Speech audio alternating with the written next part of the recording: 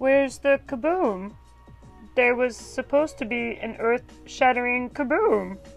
And there was nothing. No. Welcome back, guys. Hey guys, Shelly and Derek coming back at you with the Demonic Phoenix Show, here to tell you guys about AEW's Revolution pay-per-view show. First off, I'm going to put it out there.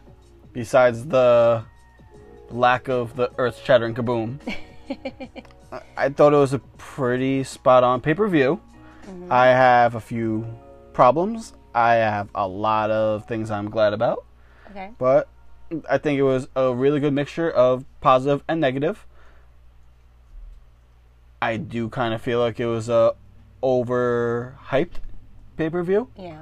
Everyone was saying it was going to be like the quote-unquote WrestleMania of shows. You even told me this yesterday. This is what everyone was saying on Twitter. Yeah. Don't blame me for people talking about things on Twitter. No, but you agreed, and I, honestly, I got hyped up too. Yeah. I really anticipated this to be similar to it. Mm-hmm. So, let's start off with what we had the kickoff match with. It was Thunder Rosa and Rio versus Britt Baker and Maki Itoh.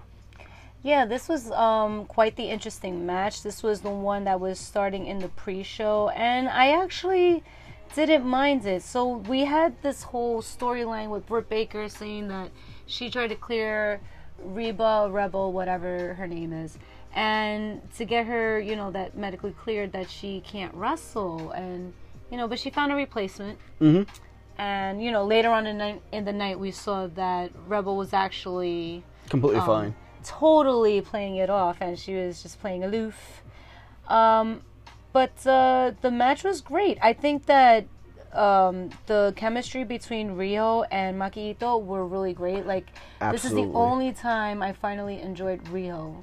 I don't really like Rio. She doesn't give me any kind of passion. Okay. She's a great wrestler. Mm-hmm. But she's very mediocre to me. And Maki Itoh is someone totally new. I've never seen her before. She's totally new to me, and she was just so much fun because she was nothing but personality. I like her personality a lot.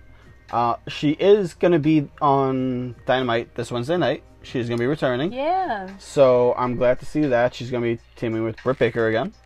Yeah, and by the way, guys, if you haven't seen BT, spoiler alert, she is about to join Dark Order, maybe? She's here, bitches.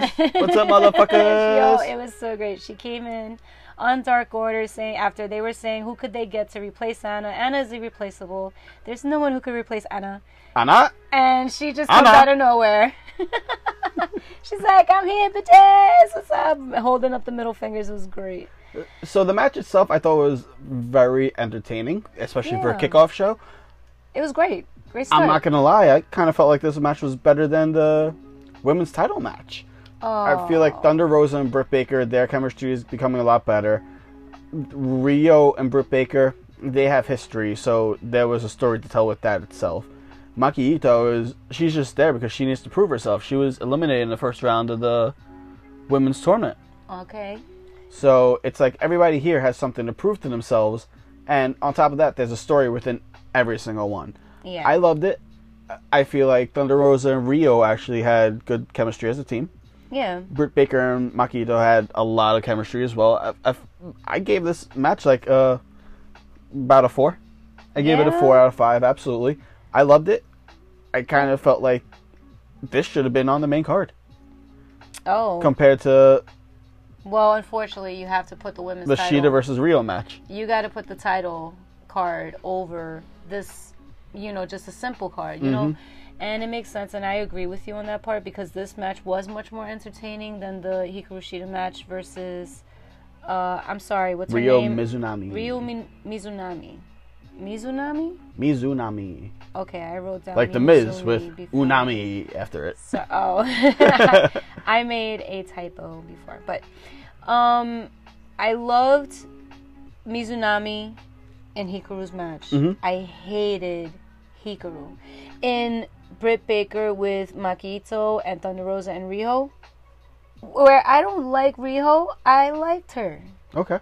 So it was crazy because I was just like, wow, if only we could get more like get her to be around more like people that have personalities. Like she, she's from Japan, so she carries the Japanese personalities, and where like whatever they choose to go with, like an evil chibi or a cute chibi, and it's like seeing both of them. It was really seeing a devil and angel perspective. It was really cute. See, I brought something up to you during this match.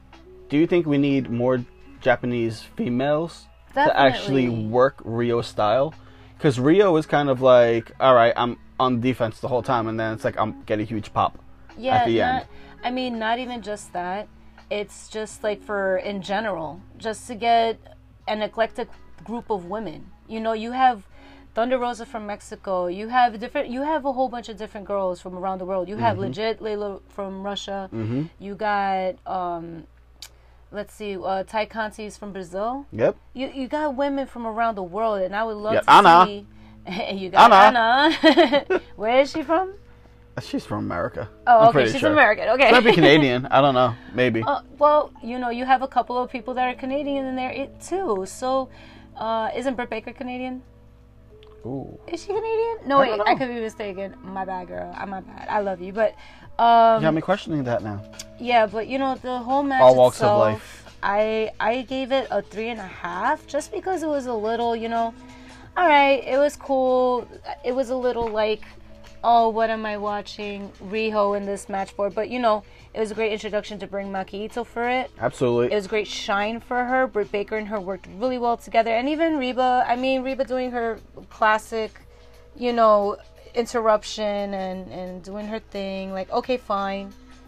It was so expected. It was so overplayed, but overall a good match. So that's why I gave it a 3.5. But then when Nyla Rose came out, she came out with Vicky, I was like, that was much later. That was out later. That was later. Oh, that was after Hikaru's match, right? My bad, you guys, my bad. But I digress. I just want Nyla Rose to come back and get her belt, and with the, just going into the women's match, right? Let's just go straight into the women's match from this. It was just so subpar to me, and I was just like, it wasn't me, or was Hikaru really sloppy and like with low stamina that night? All right, so the only reason I actually found this match entertaining was because of Ryo Mizunami. I agree with that. But answer my question. You're completely right. She was lacking. She was sluggish. She didn't have. She's just very lackluster. And, that's a great word. There's a lot that I really am yearning for. I don't know what else more I can put out there, but I feel like there's a disconnect with the crowd. Yeah. I'm pretty sure that her style worked in Japan. Maybe. But yeah, again, like I said before, this is why we need people like Maki Ito to be in here. This is why we need people like Ryo Mizunami. Shida doesn't have the agility and the burst of energy that anyone else really has. Like, I see Nyla Rose having more energy burst than she does. Oh, definitely. I agree with you with that. This match I gave legit maybe a 3, maybe a 2.5.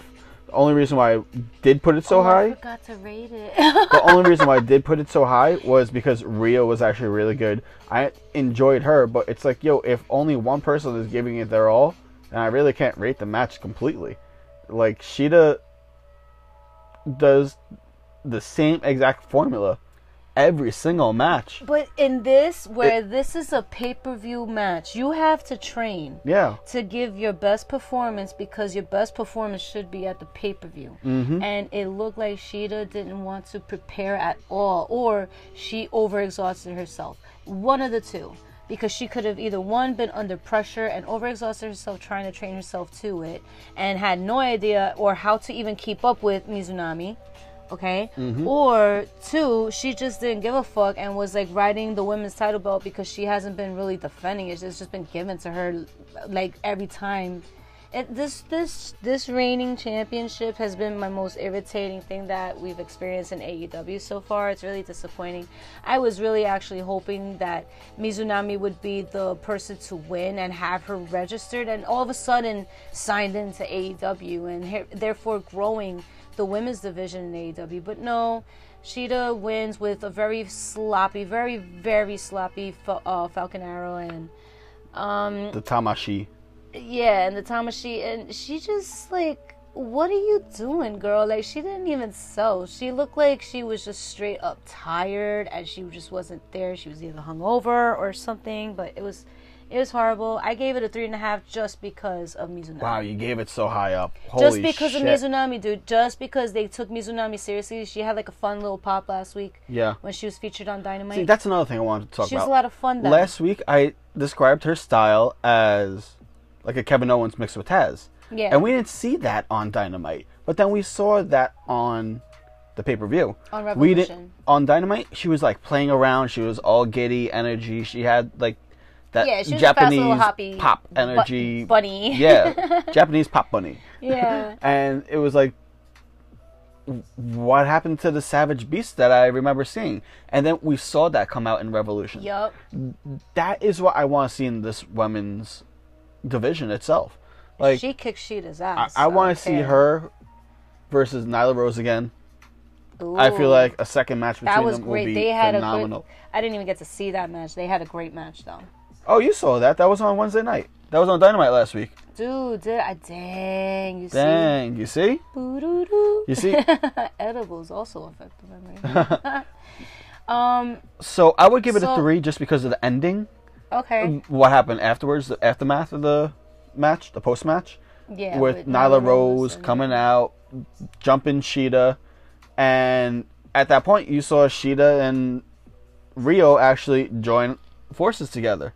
Yeah. And it was like, all right, so like, it was just a face versus a face. There's no real blood loss or anything. You did see the code of honor between the two in the beginning of the match, which I liked. But what I loved was seeing Britt Baker come out and help out Nyla Rose. Like, yeah, and what's her name? I'm sorry. Vicky? Maki Ito also came out. Yes. So I liked seeing this trio together. They were all dressed alike too. The wardrobe was very similar. Spot on wardrobe. Are they creating a triple threat? I don't know. Which would be awesome. Look, I wouldn't mind seeing that. I don't know what's going on with that because on BTE you got like this church merch shit going on. Yo, church merch, you Church guys. I have no idea where they're going with this, but I love it. They're like looking for greatest ways to make quick, fast cash, and oh man, I don't even know what they're doing with that, but it's exciting. I love seeing Nyla Rose. I just want her more in action. I want her to take back the belt, girl. She deserves the belt better. She is the number one contender. She is Currently. 5-0. Yeah, I don't care that Rio won the number one contendership in that tournament for this match on last night. All I'm concerned about is this ranking system right now. And I want them to stick to this ranking system. I'm done with these ladder matches. I'm done with these tournaments. I'm done with any battle royal to become a new number one contender. I don't see a reason to have those when you have those same people in the top 5 already. The only reason to do a battle royal or some shit like that or a tournament is to spotlight someone new. They did that with Rio, 100%. Yeah. But it's like, me. I'm over it. I want to go back to the ranking system. I want you to actually keep to your word. I would have rather it had been Maki Ito to be that one person, to be that pop at the end versus Nyla Rose instead of Rio. Yeah. You know what I mean? But it is what it is. Yeah. It is what it is, and we got to see her, and we could only hope that AEW can, continue to progress their storylines and evolve and learn from any experiences that they've had, especially from this pay-per-view. A lot of people are creating the hugest buzz. A lot of people are talking mad shit about it, and I think people are being extremely harsh with this because we were listening into Busted Open with Dave LaGreca and Bully Ray. As always.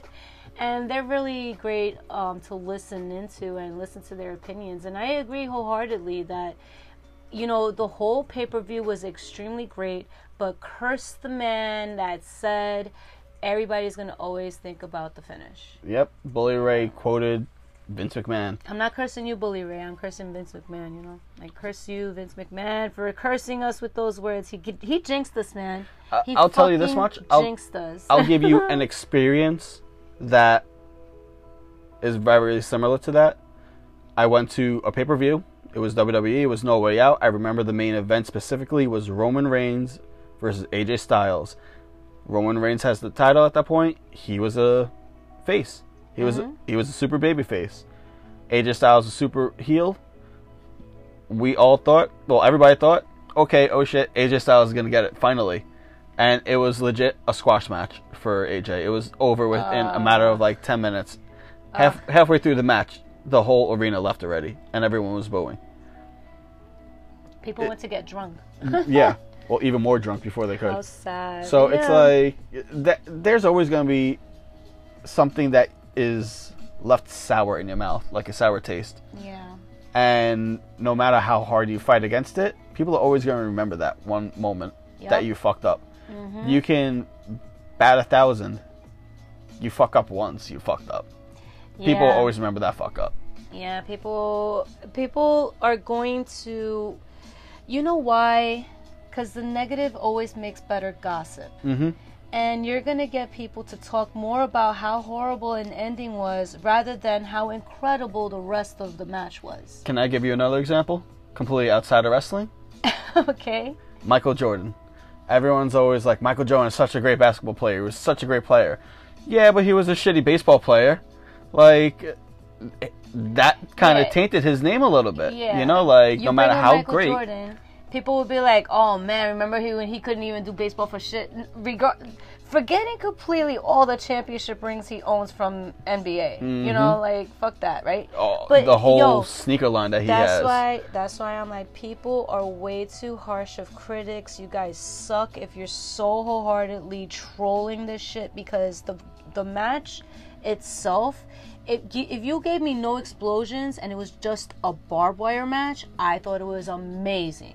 We'll get into that later, though. I'll get into that later. But regarding that whole, you know, people are gonna talk about it. It just, guys, fucking let it go too. Learn to enjoy stuff. Like, let it go. Be forgiving. Like Bully Ray was talking about how he was defending AEW fans and saying that we're very forgiving fans, and you know, we can understand shit happens, and it does. Shit happens. But damn, to hear like that people are like fucking criticizing and saying that, oh, fuck this show, this is what I waited for, this and that. It's like, you know what? I don't know where you even coming from. They could be a troll. They could be anybody just there just to hate. You know, so come on, guys. Don't hate, appreciate. So, next match I want to talk about. Sorry, I did prattle on. Yeah, like, you went really far into the future for us. I can't help it. Man, I mean, it's the one thing we're all talking about right now. And we will talk about it. We will get into it later. So, my bad. Young Bucks versus Jericho and MJF. What did you think of this match? This was fun. I actually enjoyed the chemistry between MJF and Jericho, and they had a great match against the Young Bucks. I was really surprised. They took a lot of good hits. They took a lot of good beating up, and they did a lot of good delivery back. I loved it. It was 4 out of 5 for me. All right, so this match I feel like had a good story in it. Yeah. MJF and Jericho tried to pull the whole heel card. They tried to figure out any way that they can possibly cheat. Mm-hmm. Wardlow's up in there creeping. Looking all sexy. Jericho hitting Wardlow, I feel like, was a very pivotal thing for the story of the Inner Circle. Yeah. Him hitting Wardlow with the Judas effect. Mm-hmm. It's going to get him back to bite him in the ass. This match was better than I thought it was going to be. I agree. I will be completely honest with you. It wasn't as good as FTR versus Young Bucks. I'll put it that way. But I enjoyed it. I much rather have seen this on, I would say, Dynamite main event. Yeah? Yeah. You don't think this was pay-per-view worthy?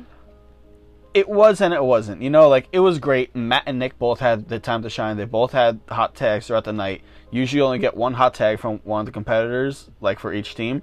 But they both had their hot tags. They had good chemistry. I did like the way they teased the Meltzer driver multiple times. And the ways that MJF and Jericho had everything scouted. Yeah. It showed that as a team, even though they are single competitors, they did their homework. Yeah. You know? And it's not the first time that the Inner Circle has gone to war with the Young Bucks. They faced off prior with the whole stadium stampede match. Yeah, so they true. do know each other's styles, you know? So I was impressed. I was a little upset that Sammy Guevara didn't do shit. Yeah. I think that actually has more to do with what we're going to be seeing on Wednesday with, what's it called? The Inner Circle War Council that we're getting. Oh, mutiny. Yep. So Mutiny. There's a word for this. Mutiny. I'm happy that Jericho and MJF didn't win because, look, Young Bucks just got their titles in, November? We just said the other day? Yeah, they just recently got their titles, and you were, like, hoping so bad for them to get it. I'm like, no, why? Where do they go from there? No, I wasn't hoping badly. I told you, sorry. I said this multiple times. I said the only reason I would want Jericho and MJF to win were if Santana Ortiz were to win the ladder match. That's the only reason. Yeah. That's like a 5% chance of a reason why I would want them to win. Otherwise, like I said multiple times in the past on this show. You mean the casino match, right? Not the ladder match. Did you say Yes, the casino. No, sorry. They weren't in the ladder match. You're right, the Battle Royal. Okay. The Battle Royal. I would have wanted Proud and Powerful to win, and I would have wanted them to go off and face each other for the titles to see who is the team of the Inner Circle. For real. Yeah. That would have been the only storyline.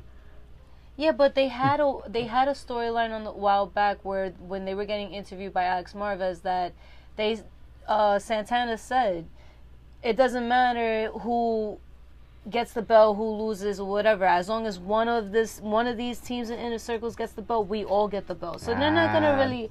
I don't see them doing that face off each other. Although now, with the way the results happened at the end of the match, where Jericho lost. Mm-hmm. You know, MJF is over here saying, yeah, you know what, Krista, you're right. There's a lot of changes that need to be made, and it looks like it's a setup for Mutiny for sure. Are we going to get the Sex Gods back? I don't think so. Jericho and Sammy together? You know what, that's interesting. I could see Jericho crawling back to Guevara, but Guevara telling him, fuck off. And Jericho just, like, losing control and spiraling down and being, like, a big crybaby heel on his own, and for him to go solo and then go after any other championship like TNT or AEW again. Okay. I like that. Yeah. I like that. Thanks. I would like to see Guevara as a singles competitor. I'm done with him being on the tag. See, even more I would like for Jericho to be solo. I would like to see Guevara take on MJF.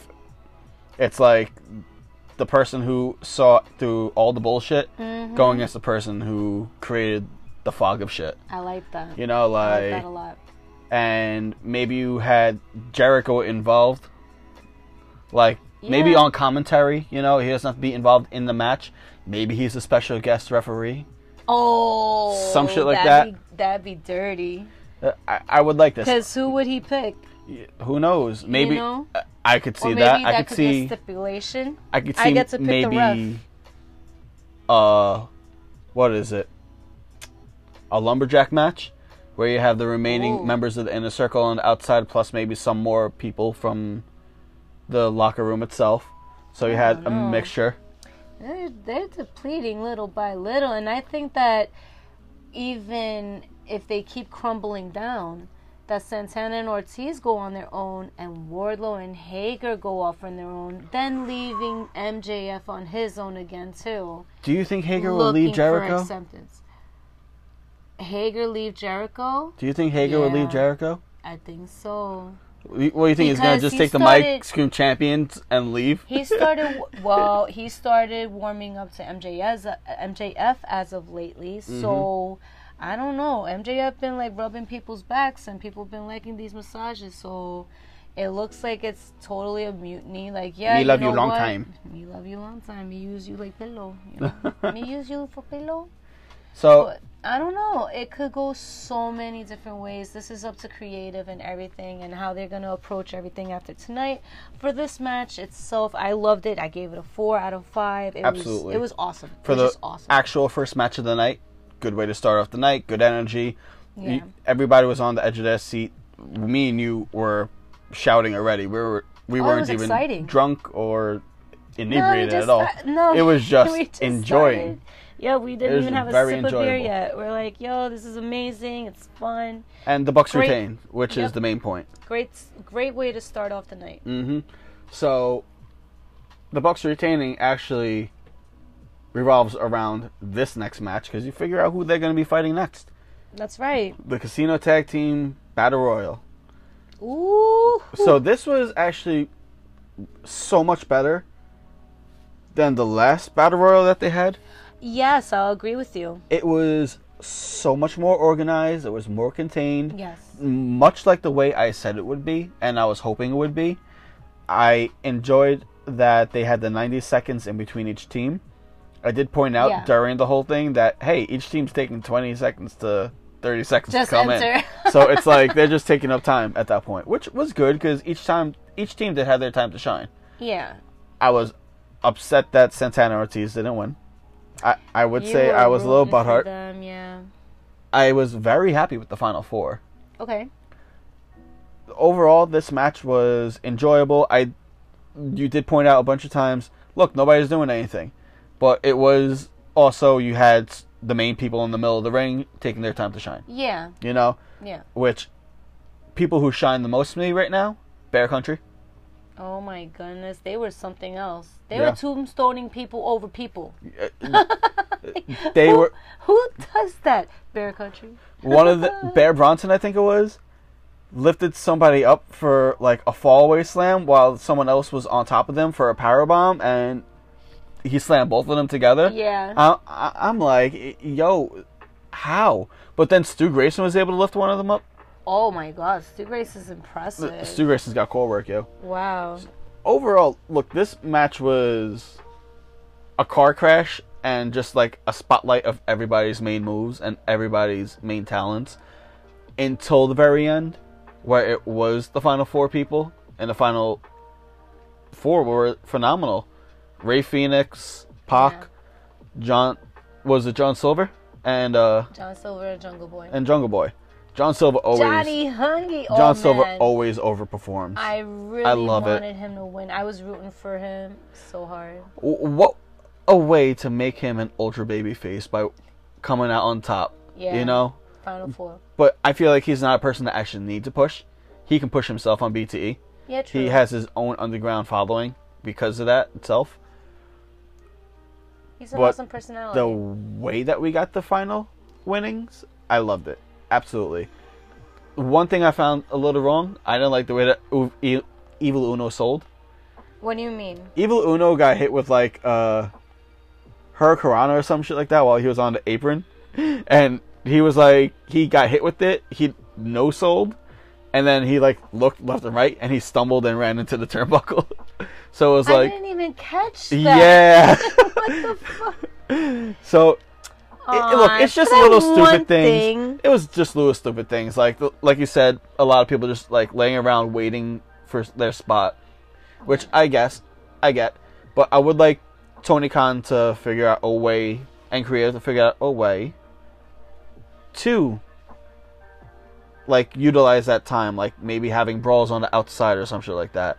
You know, like continue the people's fighting, but it doesn't have to be in the ring.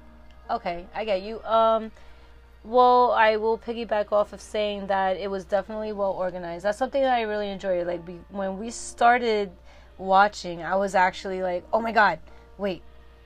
We gotta pay attention because so much shit is gonna happen at the same time right now. And it's just gonna be fucking mayhem and we don't know what's gonna happen. So, they announced several times that they were gonna do specific rules with this match.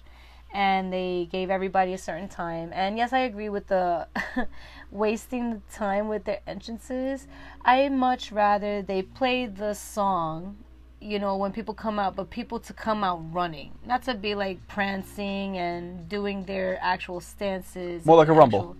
Like an actual Royal Rumble. Exactly. It felt very much like a Royal Rumble. I love that so much. I like the giant counter on the stage. That helped so much. It was really great because it got me to be able to not only anticipate the next people coming up, but to see and want to see what's happening right now before they do. You know, with the timer and everybody coming out, I appreciated that it gave a certain amount of people time to take a breather, and to also shine out, like you were saying before. So I enjoyed this so much. And with the final four, it was such an awesome finisher. I was so happy to see Rey Fénix versus Jungle Boy, and with Rey Fénix for the fucking win. Absolutely. Holy shit, those last 30 seconds between them, I was lit, and I was so happy. I had to cover my mouth with a pillow, try not to wake up our nephew. But oh my god. Who woke up anyway to watch the main event. Yeah. But I gotta say to you, this was my favorite match of the night. I gave it a 5 out of 5. Wow. Okay. 5 out of 5. Pay-per-view worthy. Excellent performance on all wrestlers. Excellent. I didn't spot that Evil Uno thing, but see, it got me to focus in the right place. Exactly. So they gave, and oh man, great, excellent camera work on that night too, because Dynamite, something was fucking off with the camera work. Yeah. I didn't like it. They did up their game for camera work. And this camera work was more finessed. It was excellent. It got to see everybody's performances, their moves, and all their different things. I loved it so much. It was so well played. This is one of two that I rated the highest match of the night. Besides the final four, who would you say was like the spotlight for you, or the main? In this match? Yeah. Oh, Johnny Hungy, 100%. Johnny, yeah, 100%. Johnny Hungy, wait. Bear Country was fun. Okay. Bear Country was fun. I wasn't surprised to see so much from everyone else. Everyone else was just their same gimmicky selves and doing their same basic maneuvers. Okay. I did get very surprised by number 5. Ooh. He pulled out some moonsault shit, Angels? and I was like, what the fuck? And he was the first eliminated. I was like, what a way to tease impressed. him. You know what? He put on quite a show for himself. He had to, even though he was the first elimination, he got to show why he is in AEW. Yeah, and look, he's it's impressive. not just because he is there to be number 5 of the Dark Order. He has skill, and he has some serious hidden skill that needs to be showcased, not on Dark. Yeah. Oh man, he had just as much agility as Alex and Johnny Hungy. Like, he performed really well. He pulled off these moonsaults that I didn't know he could do, and I'm like, oh. You want to know? And Stu Grayson is another one that's like a small powerhouse. Fantasy casting? I'd like to see Angels versus Phoenix. Whoa, that'd be something. I mean, you know, if you guys don't know about number 5, they make fun of him. He's that... Fuck off, 5. He's that chump that everybody makes fun of. And I'm like, oh, man. You know, and he's just there. But he is one of those, like, secret little underdogs that you know that there's something up his sleeve, you know, and it's fun to see him on BTE. So to get to know him more, it is more important for you to watch Dark and BTE. So, outcome of the match, like you said, Phoenix and Pac. Oh man, yeah, I was really hoping for it to be Pac, but I am not at all disappointed it was Rey, and even actually more happy that it was Rey. Want to know why I'm happy it was Rey who got that spotlight? Tell me why. He's been getting the main event spotlight for a while now, for the past maybe 3 or 4 weeks. Mm-hmm. With different people, different tag teams. No matter who he's with, yep, he is the main spotlight of the main event. Mm-hmm. So we're finally going to be getting Pac and Phoenix in the main event against the Young Bucks. Yeah, it's a triangle, like, 2 of, you know, it's a death 2 of the triangle. It's a death angle. It's A and B, there's no C. They need the other angle. But you know, Penta is there doing his own thing. He was in the ladder match. We'll get into him in a bit. But yeah, I'm really glad to see Rey and Pac have their shine. Especially Rey. Like, he's only had injuries stop him from actually shining further. Mm-hmm. I think he'd totally be like, I think it would have been him in the ladder match instead of Penta, to be honest. And it would have been Penta lined up with Pac for the rest of these matches while they boosting up Rey.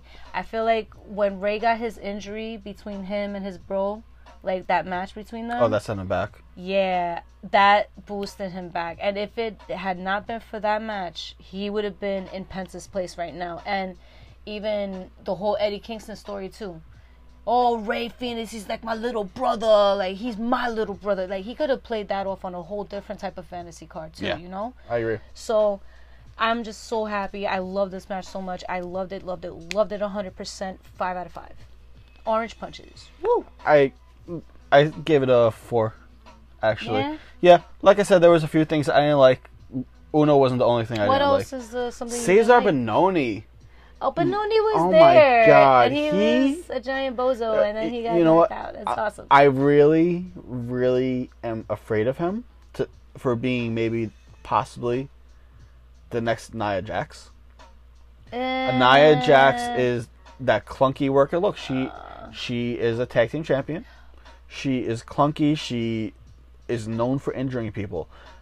I will make one defense when you're done. Okay. His work is very sloppy. It shows that he doesn't know his proper movements. He doesn't know how to actually properly execute what he's doing. And I feel like all the glitz and glamour is kind of fucking him up right now. That maybe he needs to stay on dark a little bit. Yeah. And actually tighten up a little bit. You know, like tighten up the gears. Okay. You want to know my defense? Look what happened with Butcher. Mm-hmm. Butcher started out clunky. He didn't know what he was doing. He was very sloppy. We had the same feelings with him. Benoni needs to be trained by the right people. Look, another one I could tell you. Lance Archer. Lance Archer was a little rough around the edges at the beginning. I'll and then when he started pulling out moonsaults out of nowhere, I was like, oh shit. I was super surprised, and I said, this is why he's on Dynamite.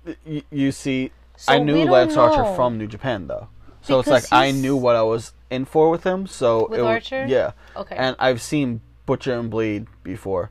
Benoni, I just feel like is straight out of the Nightmare Factory and is just given a chance because he's there. Because they need like a spot to fill. Look, is he an athletic dude? Yeah. But he needs to execute properly. I don't want to see a Cody Rhodes or a Dustin Rhodes or a Sammy Guevara or Evil Uno out because this guy doesn't know how to do a proper move or know how to properly execute like a simple fucking... That's how I feel about Hikaru Shida. Hikaru Shida almost broke Thunder Rosa's neck. She like fucking broke no, it was Nia that broke Britt Baker's leg.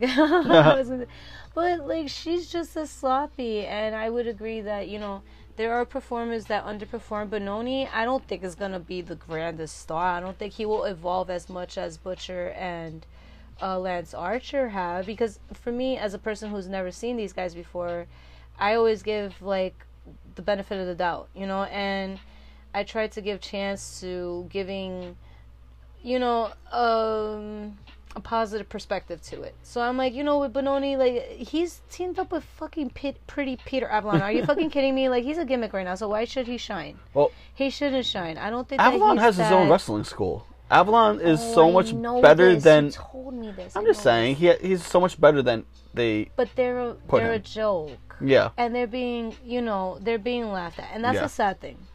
When the most talented people are being called a joke. So I just... At that point, I would rather have had a different team in there.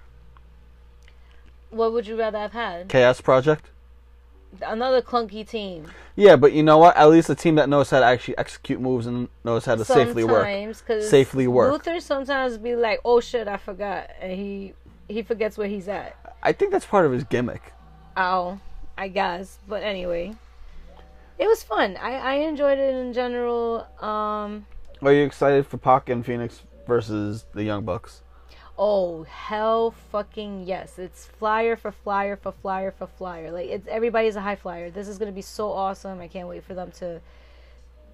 You know, the reversals and everything, they're all going to be typical, right? Yeah, we know everybody's moves, but how well are they going to do chemistry with the Young Bucks? Who's to say? I'm excited for it. This match, like, definitely has me more excited than if it had been Jungle Boy or Johnny Hungy and Alex Reynolds. I actually think I am more excited for this than if it was Reynolds and John Silver. Okay. To be honest, I am a huge BTE mark, but they haven't had their spotlight yet. I feel like their storyline is more focused on Adam Page as it compared to where is the Dark Order going. Yeah. So once they're actually, all right, where are we going with the Dark Order? When are we going to have this Dark Order takeover finally? Then I feel like they'll finally be a tag team, or maybe Silver will go and be a TNT champion. Oh. Yeah. Interesting. But until that, I feel like this was the proper move. You got Jungle Boy elevated already. This match itself shows that he's a star. Holy shit, man. This match alone. That was beautiful between him and Ray. Yeah. But Ray Phoenix has been on main event scene for the past few weeks, like I said. Makes more sense for him to go forward. Yeah. Alright, guys, so the next match that I want to talk about is Miro and Kip Sabian versus Orange Cassidy and Chuck Taylor. Here we go again. That's what I thought. I really did. And thinking back on it, I love the way the match started with Miro and Kip Sabian jumping Chucky and Cassidy. Yeah. Backstage. Completely backstage. And he dragged him out. That was crazy. This, I think, is where we need to go with Miro. Yeah. We saw a breakdown between Miro and Kip within the match. We saw that Miro gave two shits about Penelope Ford. Mm-hmm. Why should Kip give any fucks about Miro at that point? Yeah, true. So, I'm very happy with this outcome. I love the way that they play this match off like Miro is actually a monster. Yes. A fucking monster. He's hulking out, bro. And look, it took a long time. And I think once he breaks the chains of Kip Sabian, we're going to see someone that is going to be on a warpath. Yeah. And I don't think we're going to be seeing anyone that's going to be able to stop him. Oh, man. I hope he becomes the beast that he is, because he is a beast. And he showed a lot of tenacity in this match tonight. I did like the direction he's going. I'm hoping for him to break away and stop being this little goody two-shoes little friend of Kip Sabian. It's just not going anywhere with this story. No, and it really falls flat that he has not just a ball, but a ball and chain on both feet. Yeah, true. And handcuffs. Yeah, he's connected in this fucking love triangle right now. It's not a real love triangle, but he's connected to both of these. He's a third people. wheel, dude. Yeah. He's being a third wheel. He's not being a cuckold, but he's a third wheel. He's still on the sidelines of seeing other people happy while he's being outcast and not being in the shadow. It's he's like just in the shadows. A father driving his son and his girlfriend on a date. Oh my god. You're funny. It's true though. Yeah, I see that 1,000%. Now, not only am I glad with the direction that they went with Miro in this match, but Orange Cassidy as well. Oh, I loved this pop-up. Was absent for half the match. Not half. It was 1/3. It was a 10-minute match, and he came out like 5 minutes after it. That whole time, Miro and Kip just kept cycling through Chuck. Oh wow! Yeah. I didn't even. I gotta say, it didn't feel like 10 minutes. It felt like a long match. That's what I liked about it. It seemed like it was actually dragged out. It seemed like it was actually longer than it was, but they actually told so much more of a story within that 10 minutes than they were able to do in an actual 20-minute match. Wholeheartedly agree. Now, my brother was watching the show with us. Yeah. First off, he got hyped for Ray Phoenix. Yeah. So that is actually an outsider's perspective. Someone who doesn't really watch AEW on the norm. Yeah, he watches. Sometimes he drops in on a show or two, and he'll sometimes come in and watch the pay-per-views with us, And, you know, for him to not know who these performers are, he's like, oh, I knew, I had a feeling that would happen. But then he got surprised at some performances, like Rey Fenix. And that was fun to see. So when you have the outside watcher coming in and be like, oh shit, that guy's good, and then he goes on to be a normal competitor, that's when AEW is doing something right. Now, he also knows Miro as Rusev. And Rusev Day. He was like, oh shit. He was like legit throughout the whole match. Holy shit. He went locking the game over and he was like, alright. And then he like torqued back and he's like, holy fuck. And he sat up. And he's like, holy shit. Like, and it's like, yo, if they keep properly injecting him into our system the right way, I think we'll have a champion on our hands by the end of the year. Ooh, I would love to see him have this pop up. I agree with you 100%. And it would be great for Miro to have the real true shine that he deserves, and for him to be called the best man. Like, stop giving him this fucking title and he's like this joke of an undercard in this story with all this talent that he can't really showcase. I think he definitely needs a lot more work on his talk game, but he's getting better. He has gotten so much better over the time. I think that he's been mediocre for a little bit. He had a little bit of a plateau there, but this pop, I'm hoping, is the way that he's going to keep popping up. Yep. Now, he's number 5 ranked in the men's division. Okay. Currently. Oh, excuse me. Okay. I'm not saying now, but imagine late in December when we have another Winter is Coming. We have him versus Kenny Omega as champion. Ooh, interesting. I don't want to see him go against someone like a Darby Allin. I really don't, for a championship. No, I hope Darby Allin doesn't really hold the title for too long either. No, because one, I hope he loses on Wednesday. I'm just putting that out there right now. Who? He's against the person who won the casino ladder match. Yo, my bad. Ah!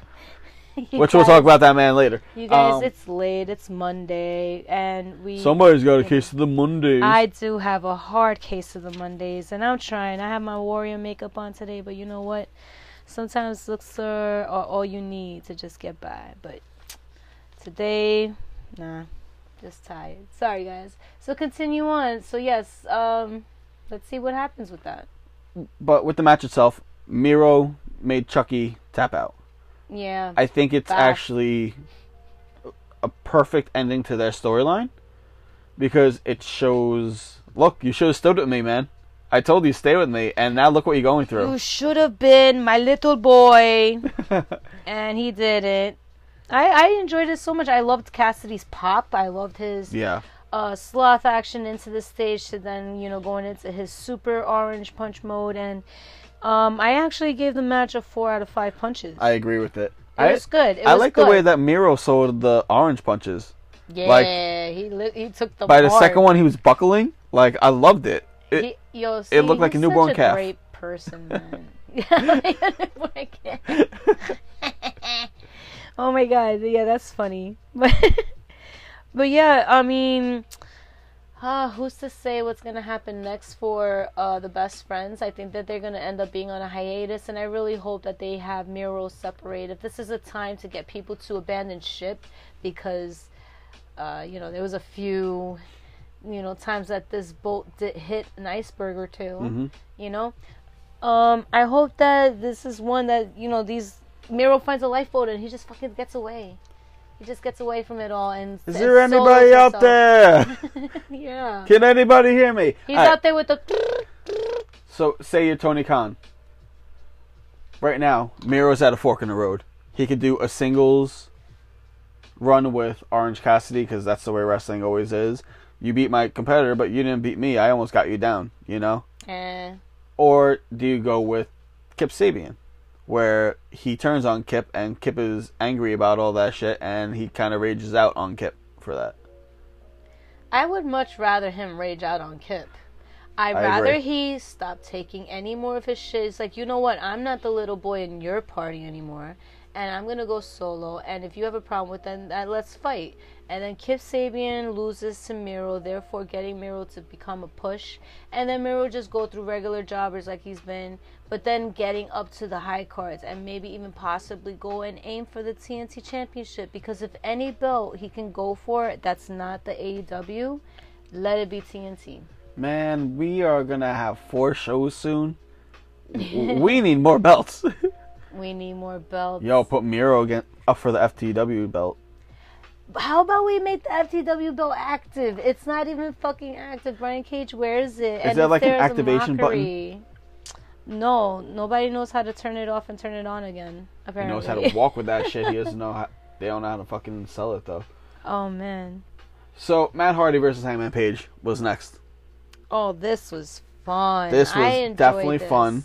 This was good, clean match.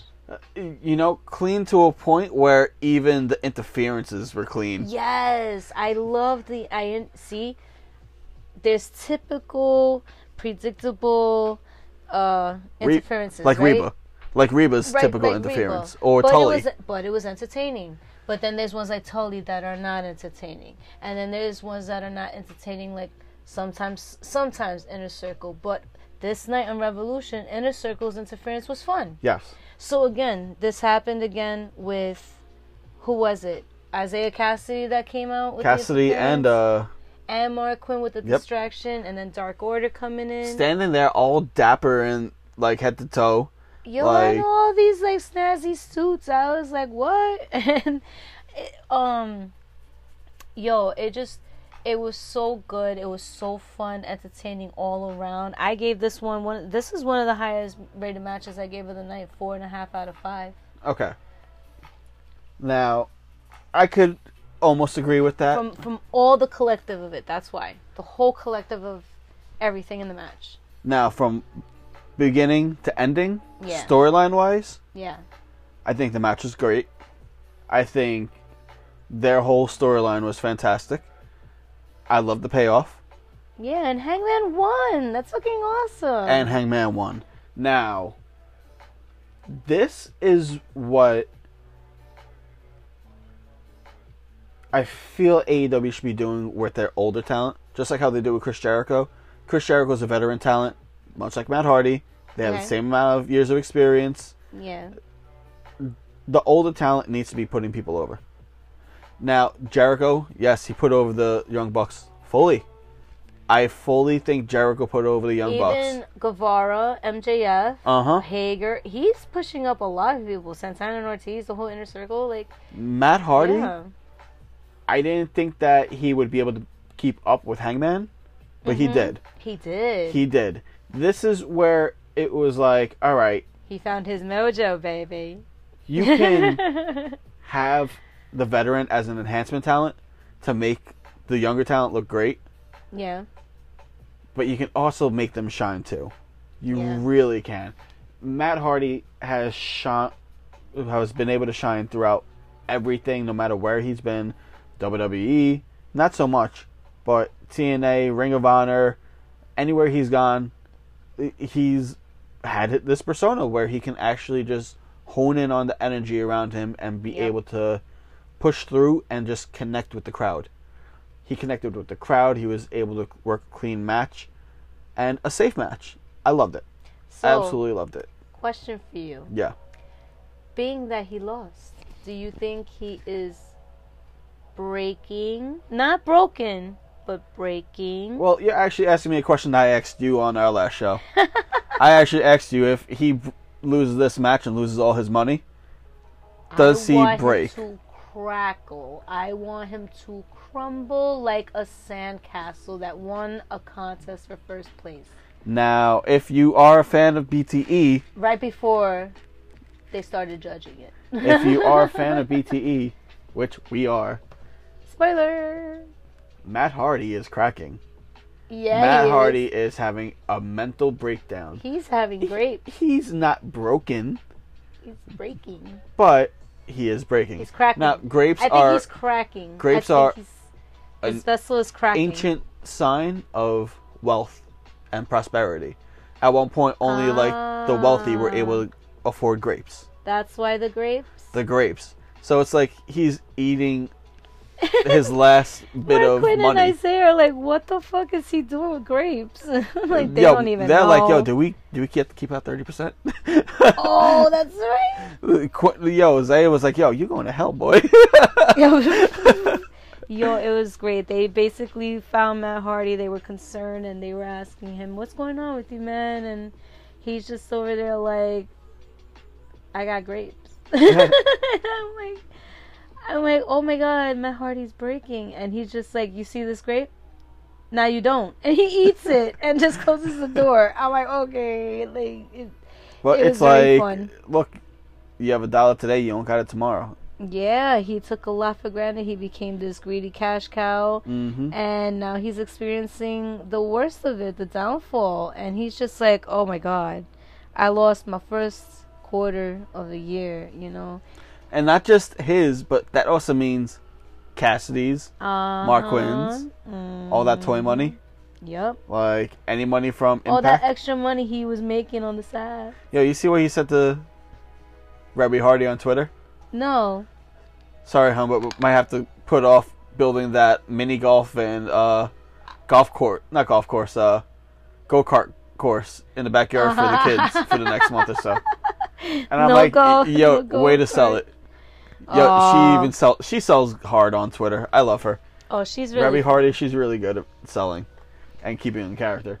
But so look, funny. for the match itself, I love that Dark Order came in. I love that they took care of Mark Quinn and Isaiah Cassidy. They were like, all right, you guys are there, but we're going to come and fuck you up initially.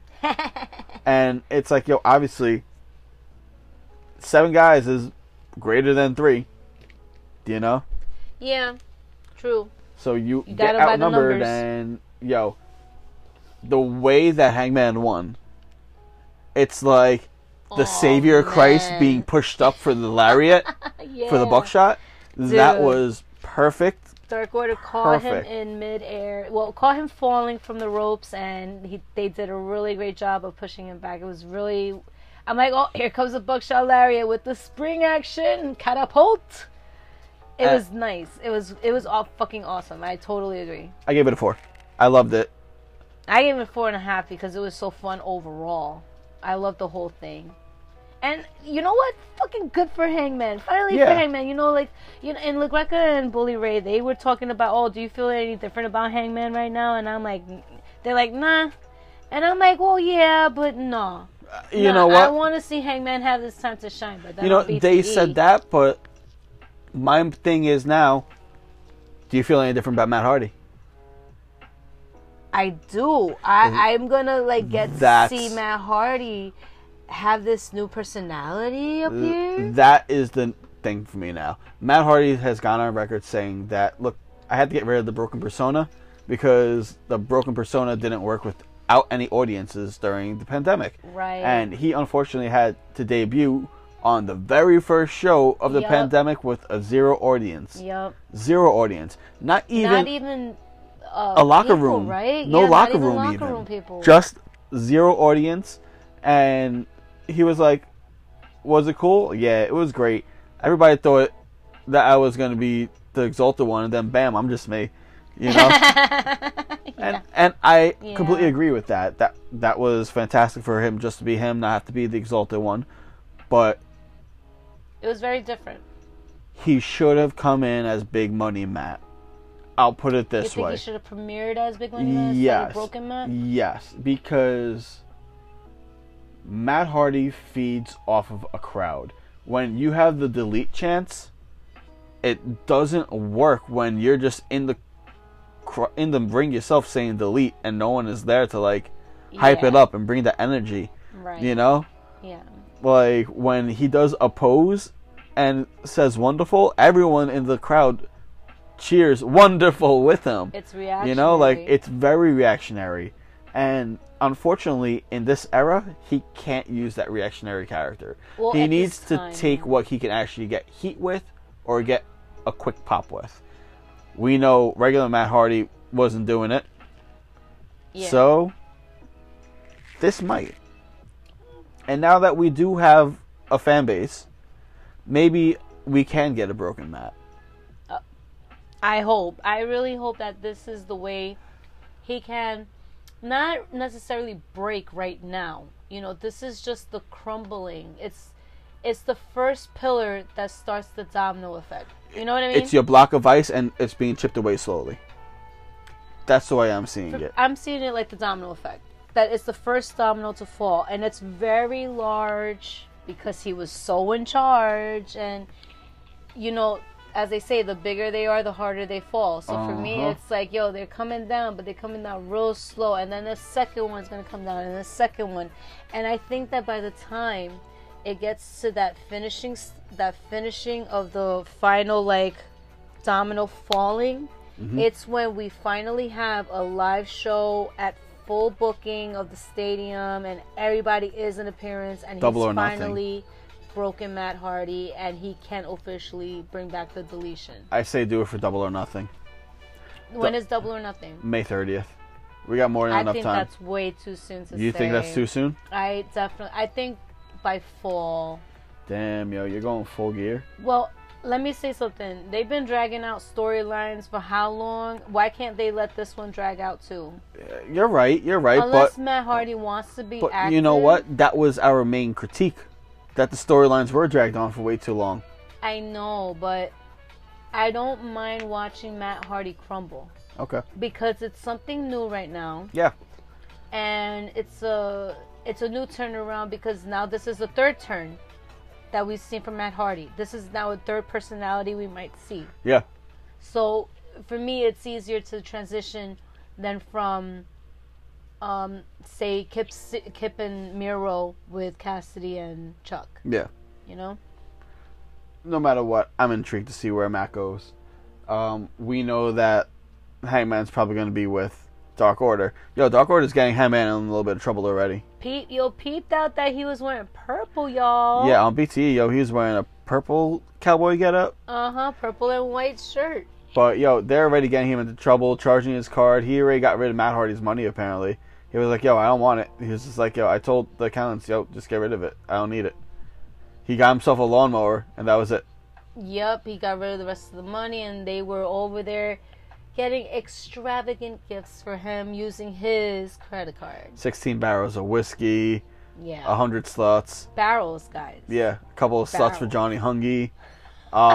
10 got himself a mountain of snow. They're going skiing, guys. They're going for a sleigh ride. Uno got him a beautiful edibles arrangement, apparently. Oh my god, it was full of fruit. And Colt Cabana provided the coupon code for it to save him 20%. Hashtag Colt. Hashtag Colt. That was funny. Look, guys, I am excited for this. I love where it ended. The match itself, I gave a 4 out of 5. I give 4.5. I liked it a lot. It was a great start to finish. I hyped up for the match. I was glad for the match. I was glad the way both people played out. It was so excellent. So, the casino ladder match. What'd you think of that? They were going for a Sonic ring. That was so cool. I mean, some people had some opinions, but my opinion is I thought it was kind of cool looking. Yo, the brass really ring different. legit looked like Sonic the Hedgehog's rings. I loved it. I was like, that shit is gold, y'all. I don't see where's brass about that. And that shit looked like it was made of styrofoam or plastic. That ain't made no brass. Oh no, that was completely airbrushed. Yeah, it was painted shellacked. But the match itself, I will say, was an excellent match. I felt a little bit drawn out at some points where Cody dragging out his injury was a little like, all right, dude, come on now. Like, you had me focusing on Cody too much more than what's going on in the match itself. I liked it. I really liked it because the whole time everyone would be thinking mentality-wise, oh, look, they're keeping Cody in the picture still. Oh, shit, you know, Cody's probably just going to come back after 10 minutes and, you know what, come in and win this thing. Yeah. Nah, that's not what happened, though.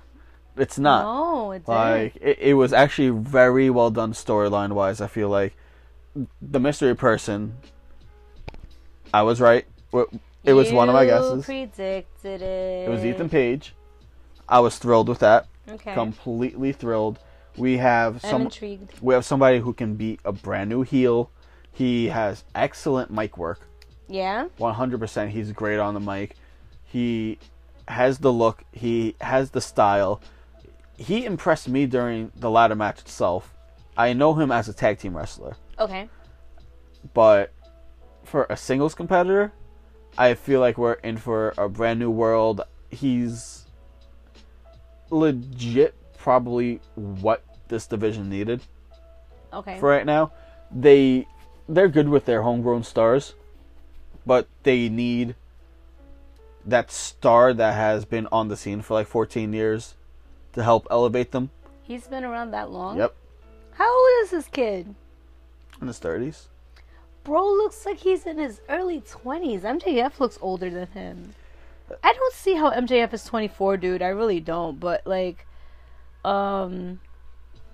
MJF's got a lot of stress and hostility. That's why he looks older.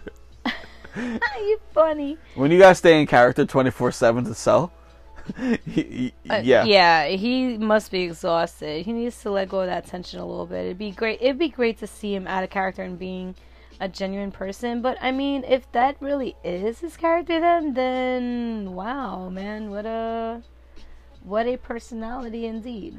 So, Ethan Page, based off what you saw, what do you think of him? I'm intrigued. Okay. He is, he had a little bit of pop and shine. It was great to see him, but again, I was so distracted, and at this point, I was already a little, tipsy and feeling the booze, and, I couldn't really pay attention too much to what was going on, because I was like, okay, ladders getting thrown everywhere, but the whole match itself was great. He took a great fall. What was it? He had, was it Archer in between the ladder? Yep. And then he slammed. It was someone either into Cody or Penta. I don't remember who it was. I think he did he suplex Penta onto it? He suplexed somebody onto it. But it was something. It was like, oh man, it was a amazing, beautiful though. suplex itself. First off. Yeah, so he's someone to look at. I was introduced to him as him facing himself. Yep. She saw Ethan Page versus Karate Man. That was her first match. I was like, this is what's coming to AEW. We're going to talk about a cinematic match, but that's just comical. That was funny. That was like watching like a spoof on like 90s video games in arcade funny. games. Yeah. It was fun. It was entertaining, but this match in general, for the way Scorpio Sky shined out, the way Lance Archer shined, I think every single person in this match, apart from Cody, because Cody is Cody, right? Mm-hmm. Absolutely. Cody's gonna always be the best seller and everything. Cody's considered a living legend at this point. Yeah, definitely. But for me, I feel like if you had anybody really shine over him, I wanted it to be Penta or Archer. Okay. I'm not at all disappointed that it was Scorpio Sky. Good for fucking him, yo. Now Good for him. Sky was it was Sky and Penta. Choice, right? For me, it was between Sky and Penta. Okay. I knew that the way that they were hyping up Sky, the way that they were putting him on commentary, it made sense that he was actually just going to win the match. Yeah. So I'm over here like, yo, when they announced him, they announced his immaculate record, basically. Like, they showed that he had like a 31-5 record or some shit like that in AEW so far. Oh, really? Yeah. Lance Archer itself, phenomenal athlete. I loved everything that he was doing in the ring.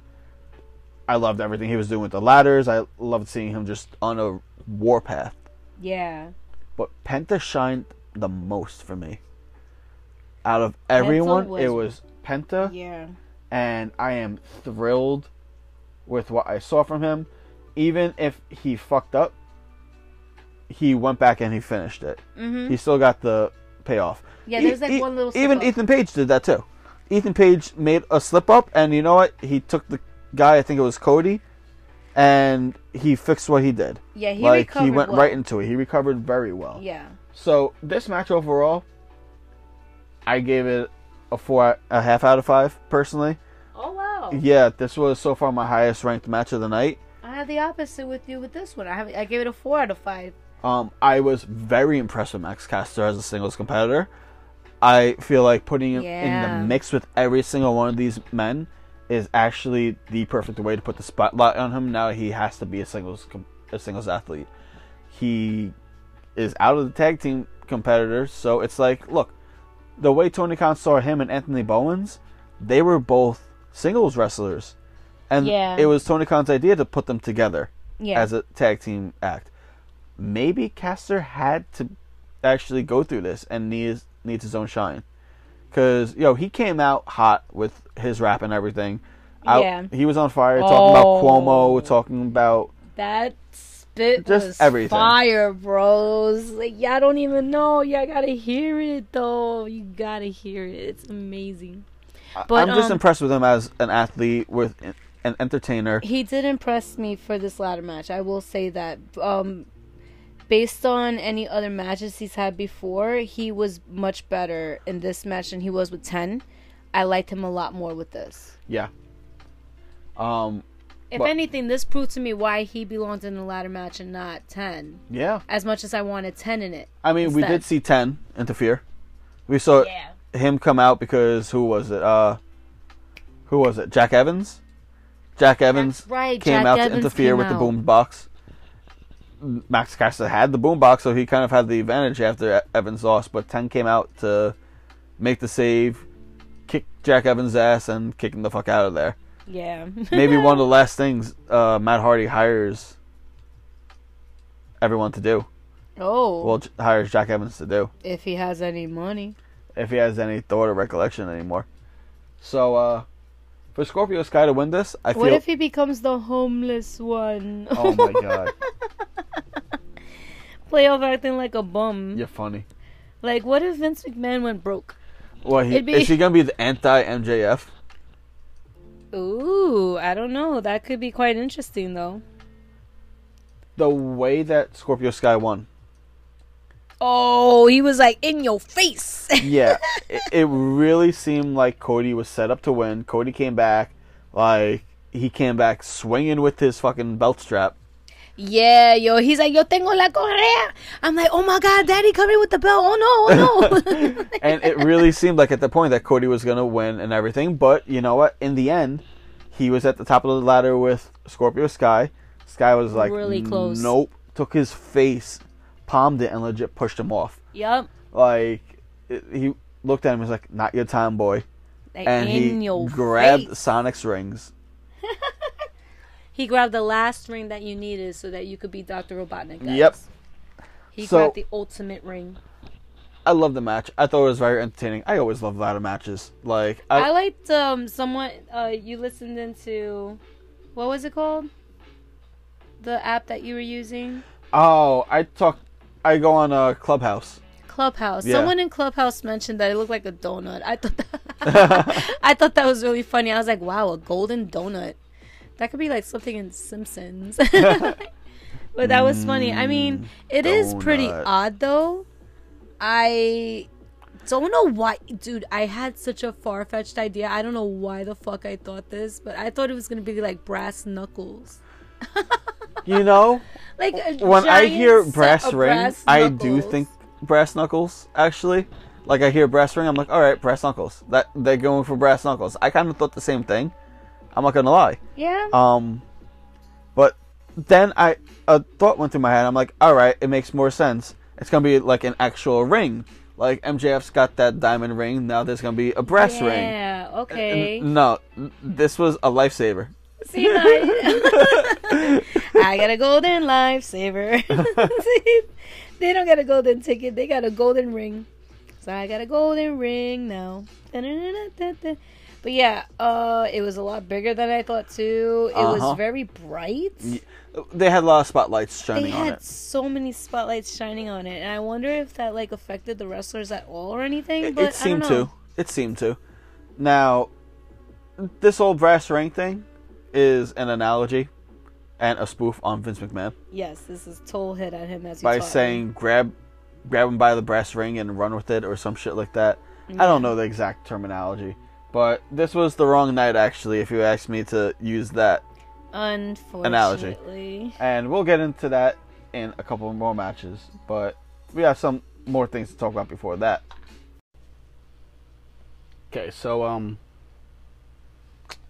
how can I put this? On our last show, you were inspired for us to make it based off the conversation we had. Oh, that's on right. the Hall of Fame worthy new signee. Prediction. So, we predicted a bunch of people. Yeah. Can you say who the person was? You want me to say who it I was? want you to announce who it was. Why? I want you to announce it. You guys, Derek is upset. I'm not actually upset. You were disappointed. You know what? I was on a hype train. I was on a Twitter hype train. I'll tell you that much. I feel like the world hyped this up more than anything else. That's the unfortunate part. Now, to piggyback off of Mark Henry, this person is an amazing person. It's just that, to just go off of my own thought, the internet, social media, is so toxic for any movie, TV show, or anything anymore, because there's so many people that demand a specific thing that if you don't give it to them, they get mad and they want to start doing the torches and flames and kill the beast already. You know, They're not even understanding why. We're like, oh, forget the fucking majestic kingdom that the beast built for you, right? No, fuck the beast. Let's go kill the beast. Like, what? But the hype train that social media created, unfortunately, got me back on the hype train. Mm-hmm. I was really rooting for CM Punk. Of course. I was like, this would be the best time out of nowhere for it to be Punk, if it is Punk, if he were to come back, and he would be so welcomed with open arms by us fans, right? And then, even, I hate to say it, I would have even preferred Brock Lesnar. Mm-hmm. But because these two were the only quote-unquote worthy people to the majority of fans, why does that exclude anyone else? So for me... Exactly. For me, I'm not disappointed. I would like to see where they go with him. He is a favorite of my goddaughters. He loved him. Mr. Charisma himself, Christian Kane. Cage. I keep doing that, dude. Yeah. I keep going Kane. Now we have two Cages. Cage versus Cage. And we got two Pages. We got Hangman and Ethan. That's right. We got Ethan Page and Hangman Page. We got how many the double Battle of the Page and Battle of the Cage. How many double It's the age whammies battle. Are you guys gonna bring us? But yeah, the hype train unfortunately got me hype, and I was like, when I saw Christian, I was like, oh, all right, but I'm not disappointed at all. Okay, a lot of things went through my head at that point. All right, what's up? One, WWE missed the ball. They missed that mark. Yeah. The best thing they could have done was to have Cage in Edge's corner for WrestleMania. Oh. Because, Jey Uso is going to be in Roman Reigns' corner during their match. So who are they going to put with Edge? That's the question now. Who are they going to put with Edge? Because, Charisma. Captain Charisma. Yeah. Christian came back at the Royal Rumble. And he actually shocked everybody. He was last 5. Oh. And you know what? He actually showed off in that match pretty damn well. He showed that he hasn't missed a beat, just like Edge. And they showed why they are Hall of Fame worthy. Yeah, for sure. And, just because it's not Punk or Lesnar doesn't mean that Christian is not Hall of Fame worthy, because he very much is. But I feel like people definitely read way too much into the lines, and Tony Khan had a really good sell where he said my favorite wrestler of all time, not everybody's or AEW fans' favorite wrestler of all time that anticipated. People Do you think read he into oversold? it too much. I think it's a smart gimmick. I don't think. Yo, how do you get ratings? You talk the best game you do, and if you could oversell, fucking oversell, because you know what, you still sold. People were upset. Yo, I paid $50 for this bullshit. Yo, I paid this much money to take a flight to Florida to see this show and pay these tickets for the show's bullshit. It's like, no.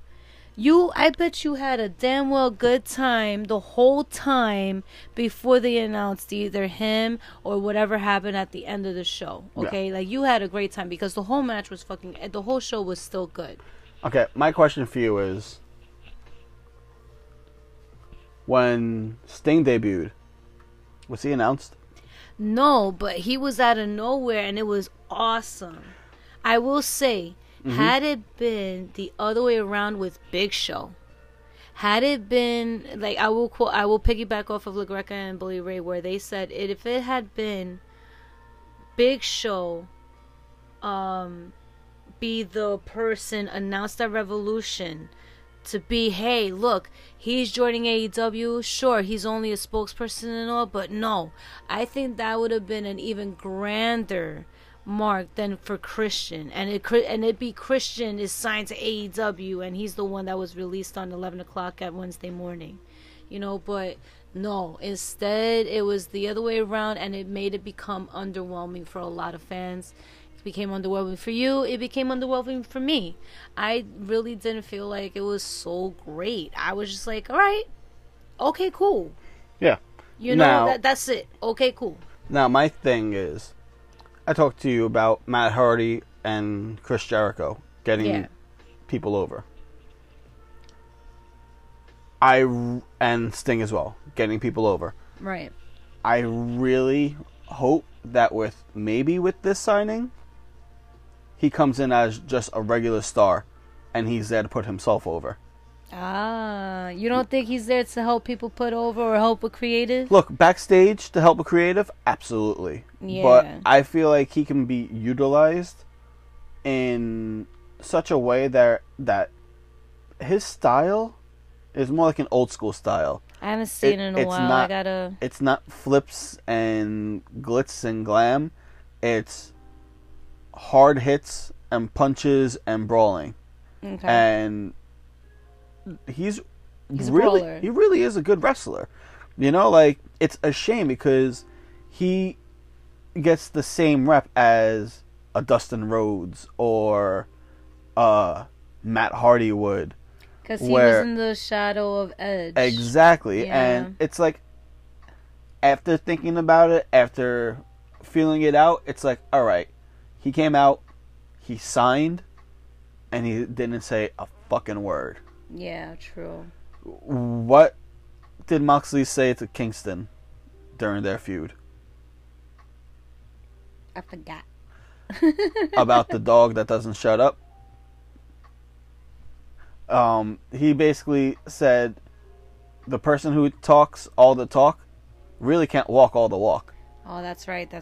And it's like he's just a big yappy dog. At this point, they're showing that, Christian's coming in.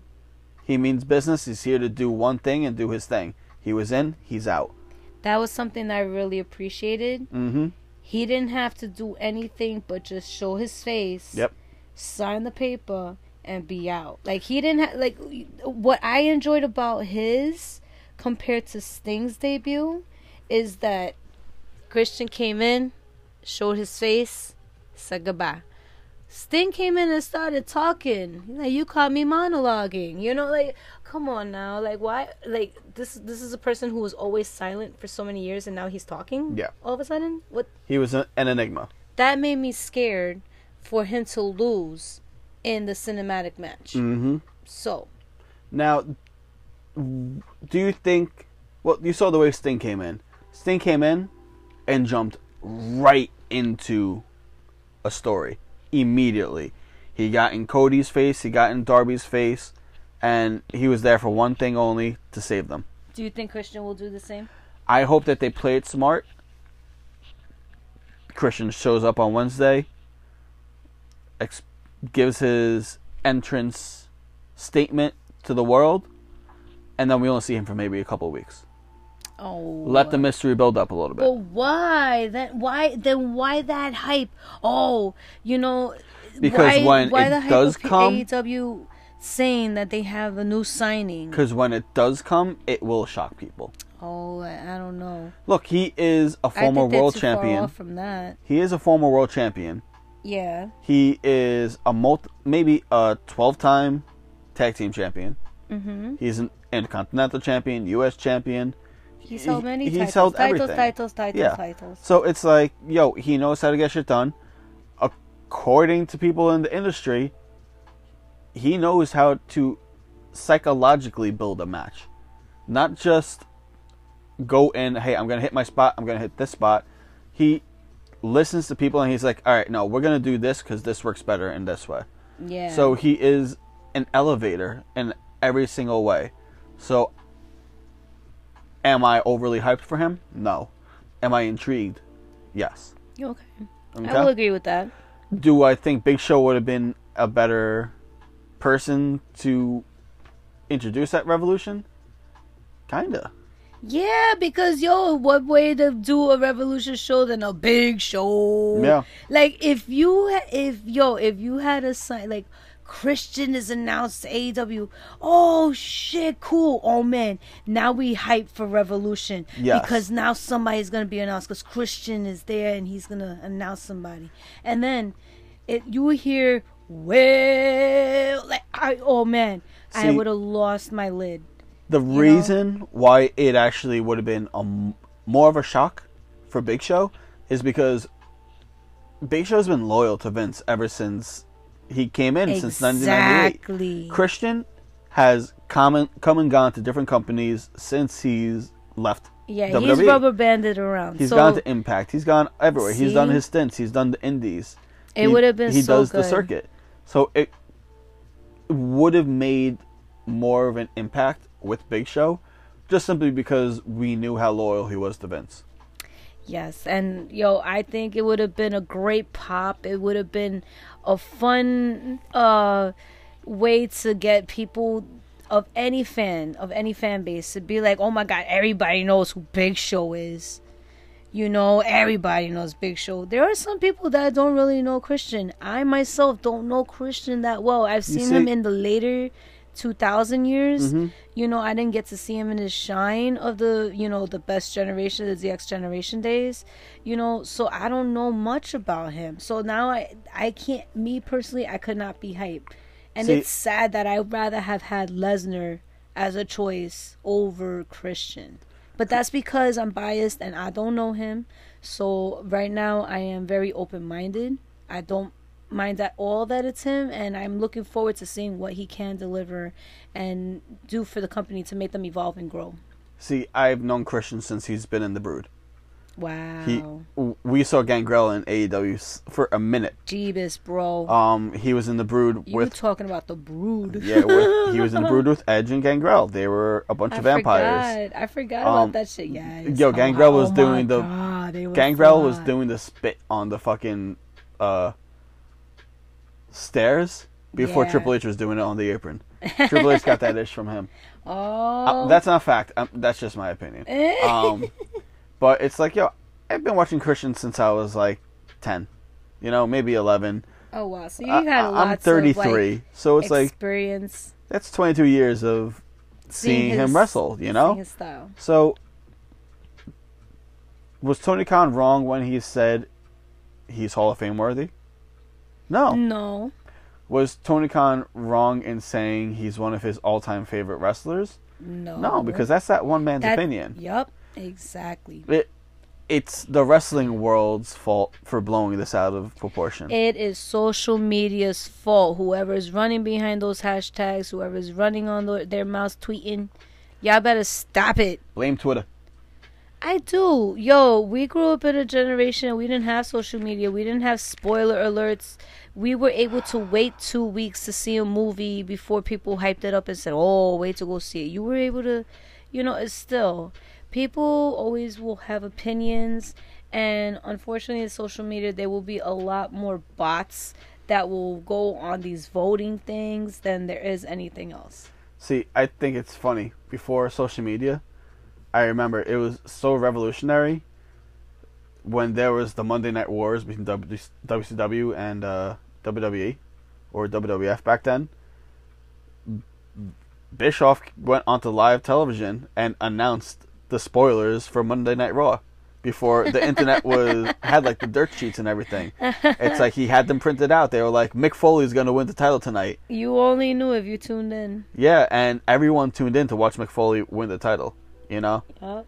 So it's like, look, it could work against you, it could work for you. And at this point, the internet worked against you. Wholeheartedly. And Completely. I think that they definitely oversold it to a point that it overhyped and did not really deliver in the best way that the hype created. Now, But again, I blame the internet for that. I feel like they should have actually announced this very much earlier for the pay-per-view too. I feel like this should have happened probably after the first match. So it was I don't know why they teased it when he talked to Dasha. Yeah, and it's like, all right, I get it. He's one of your friends. You know him for years and years. You work together. No one can outweigh him. Come on. Outwork him. Outwork. Oh, outwork? It's outwork. Yo, I swear Big Show said outweigh him. No, it was outwork. Let me say something. I was drunk. And I had to take a potty break at this time, so I went on my phone and I was like, who's the heaviest wrestler currently? And I'm like, damn it is Big Show, so it's not Big Show. Who else could it be? Because I swore I heard no one can outweigh him. So I unfortunately unheard that. I don't know if it's another slip up on Big Show's part and he did another little... No, I heard him say outwork, and my mind started racking through it, like who's outwork. Oh, man. And maybe that's why I said, damn, it's Lesnar. Yeah. But, oh, man. Yep. Never mind, guys. I'm just confuddled. All right. So we go from something that wasn't so hyped up. Well, that was so hyped up that was like, blah. To something. Oh, we talking about that now? Yeah. Oh, no, wait. What? Which one are you talking about? I'm talking about the cinematic match. Well, Ooh. what went from me thinking it was going to be crap, like okay match, to something that became an instant classic, I feel like. Yeah. Now, this Sting and Darby Allin match... How did you think it was going to go bad? I thought it was going to be a regular match before it was leaked online that it was a cinematic match. I thought it was going to be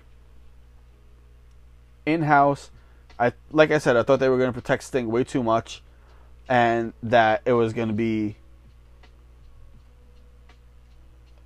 put into a way that, look, Sting gets over, but it's like, look, Sting can only do so much.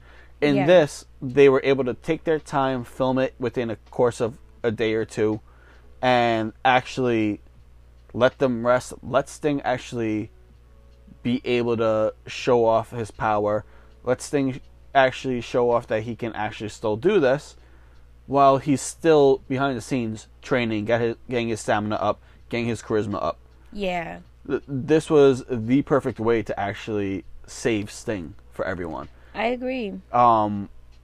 Also, his first match in front of live people shouldn't be a tag team match. Bully Ray said this. I fully agree with this.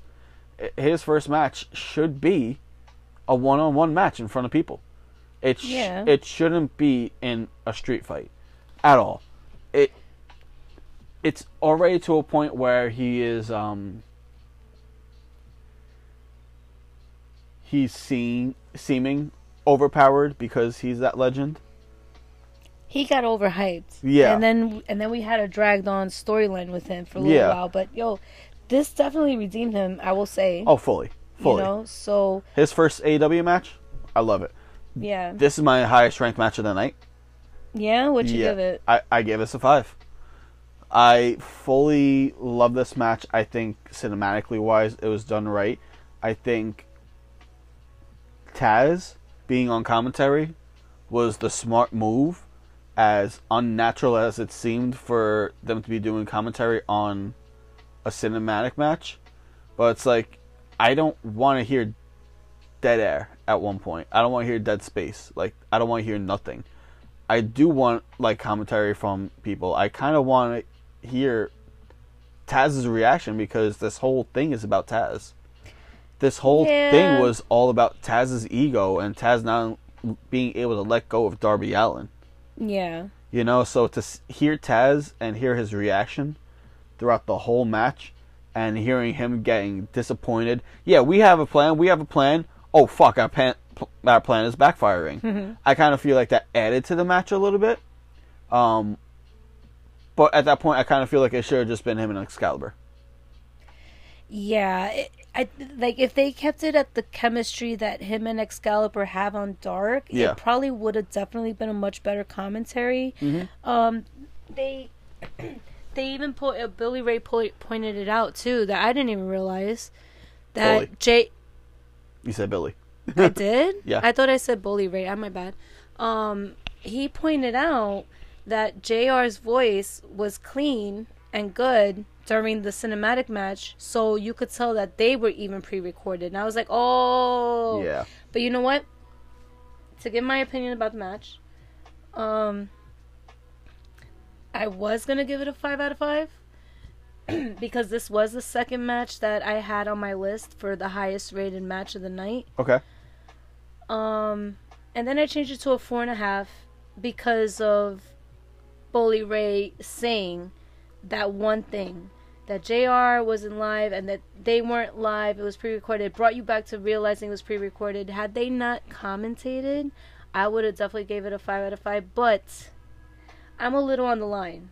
I'm a little bit on the line because I feel like it deserved more than a 4.5. It was so well filmed, so well directed. Darby Allin was behind the creative for this, which you told me today, and I was like, bravo to him. Yep, he went to film school and he used his education wisely. He listened to things from Steve-O and Jackass. You know, he's done his homework. Yeah. This kid has done his homework. He has a beautiful eye for the camera. He's done this with his promos already. Mm-hmm. So he's always been one of my favorite promos. You know, that was one thing I liked about him, but it was sad that we didn't get him to be so as showcased as much. Now with this match, man, talk about daredevil work, camera work. Brian Cage had an amazing silhouette. I gotta say, like, there was times I'm like, they should use some of these pieces for like commercials for the company that he uses, yo. Like, oh my god. The lighting, amazing. Ricky Starks selling against Sting, awesome. I enjoyed Ricky Starks a lot.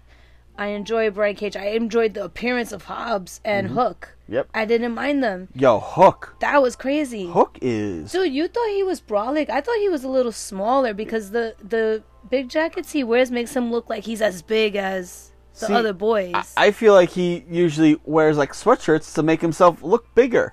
Like, so he's actually big under there. Nah, to me he looks bigger in the clothes. I was expecting someone like a Marco Stunt or like a Jungle Boy under there. Definitely not a Marco Stunt. Look, he's a young kid. He's younger than MJF, I'm pretty sure. Yeah.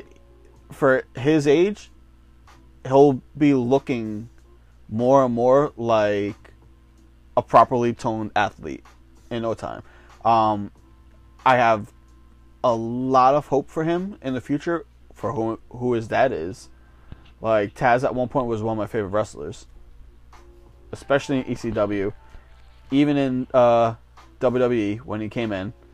Mm-hmm. I've always loved him. I always thought, hey, look, he's the tiny guy, and he can actually kick ass. That was my thing with Taz. Taz was, like, 5'4", 5'5". Aww. He's a little thing, dude, and he was, like, suplexing people around.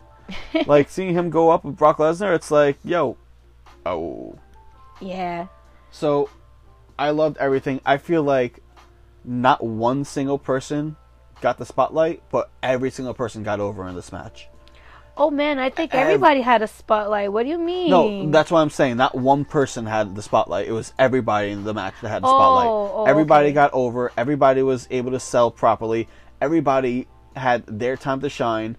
Even Hook and Hobbs, they weren't even part of the match, quote unquote, but still, they got their time to shine. And yo, I had one problem with the match and one problem only. What's that?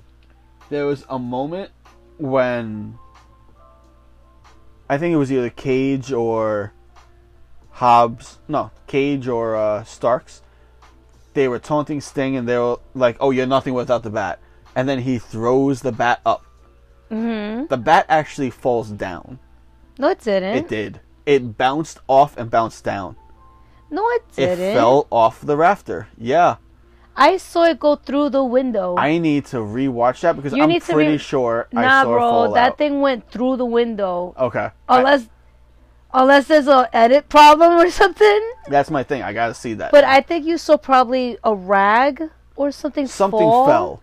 But it wasn't the bat. I saw the bat totally fly through the thing. I'm like, they must have done this 1,000 times for them to nail that shot. That was my thing. If you're going to do a cinematic match, how come you can't get that properly done? No, I'm sure they did it enough times. I need to rewatch it, and I need to see it. This is a match I definitely need to rewatch. 100%. Yeah, that is a match to want to rewatch because it was great through and through. It was a great performance by everybody. Great finish. Great everything. You know, I was like, okay, they're going to give Sting the finish. Amazing coffin drop by Darby Allin from like the 3rd floor onto Cage. Yeah, that was nuts. Now I was hoping for something to happen in the middle of that. Now Tony Khan made some weird, interesting comments last week. About if Darby can't compete on Wednesday, then he has to forfeit the title. Is he able to compete after doing that? That stunt? After that stunt, is he able to compete? Whoa. Well, I think that's a teaser so that if things at Revolution didn't go great, that it gets you to still tune into Dynamite. Because that's the saving grace right now, is the continuing of the storylines of whatever's left over, because, you know, our last match of the night unfortunately had a very weak ending. I'm kind of over here like hoping, maybe. But this would be interesting because who's next up? Scorpio? Scorpio Sky. And if they give it to Scorpio Sky, where is he going to start defending? You got Ethan Page right there. Right there. Look, me personally, I would love to see Ethan Page go on and face Cody immediately. I would love to see the ultimate... They're calling him All Ego, Ethan Page. All Ego, right? Yeah. So I would love to see Ego against Ego, because who's got a bigger ego than Cody? Cody is very egotistical.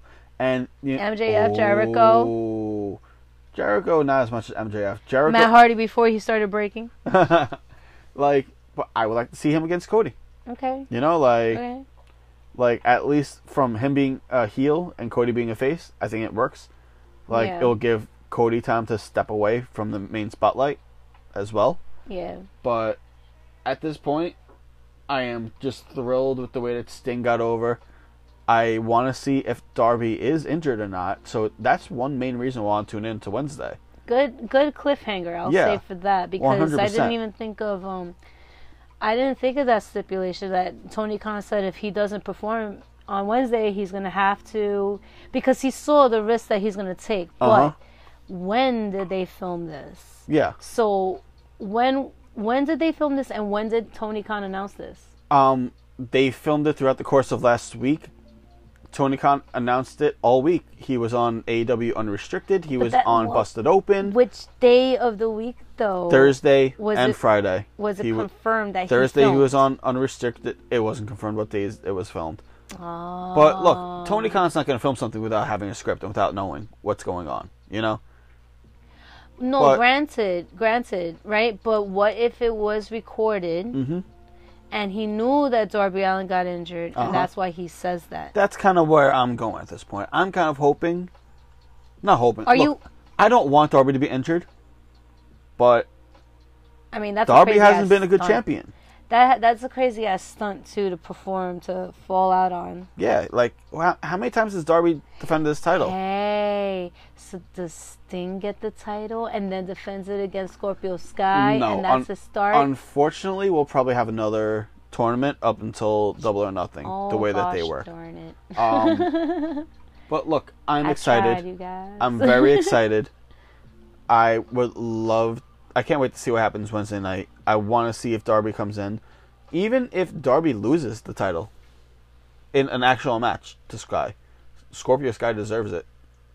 Well, hey, he made a comeback And it's great that he's made his comeback. So let's see where he goes next. I would like to see him have a shine that he deserves too, because he's another one that, when he was in SCU with Frankie Kazarian, you know, he was great with him. He was a great partner with Frankie. But now we have Christopher Daniels. WWE. First AEW Tag Team Champions. Yeah.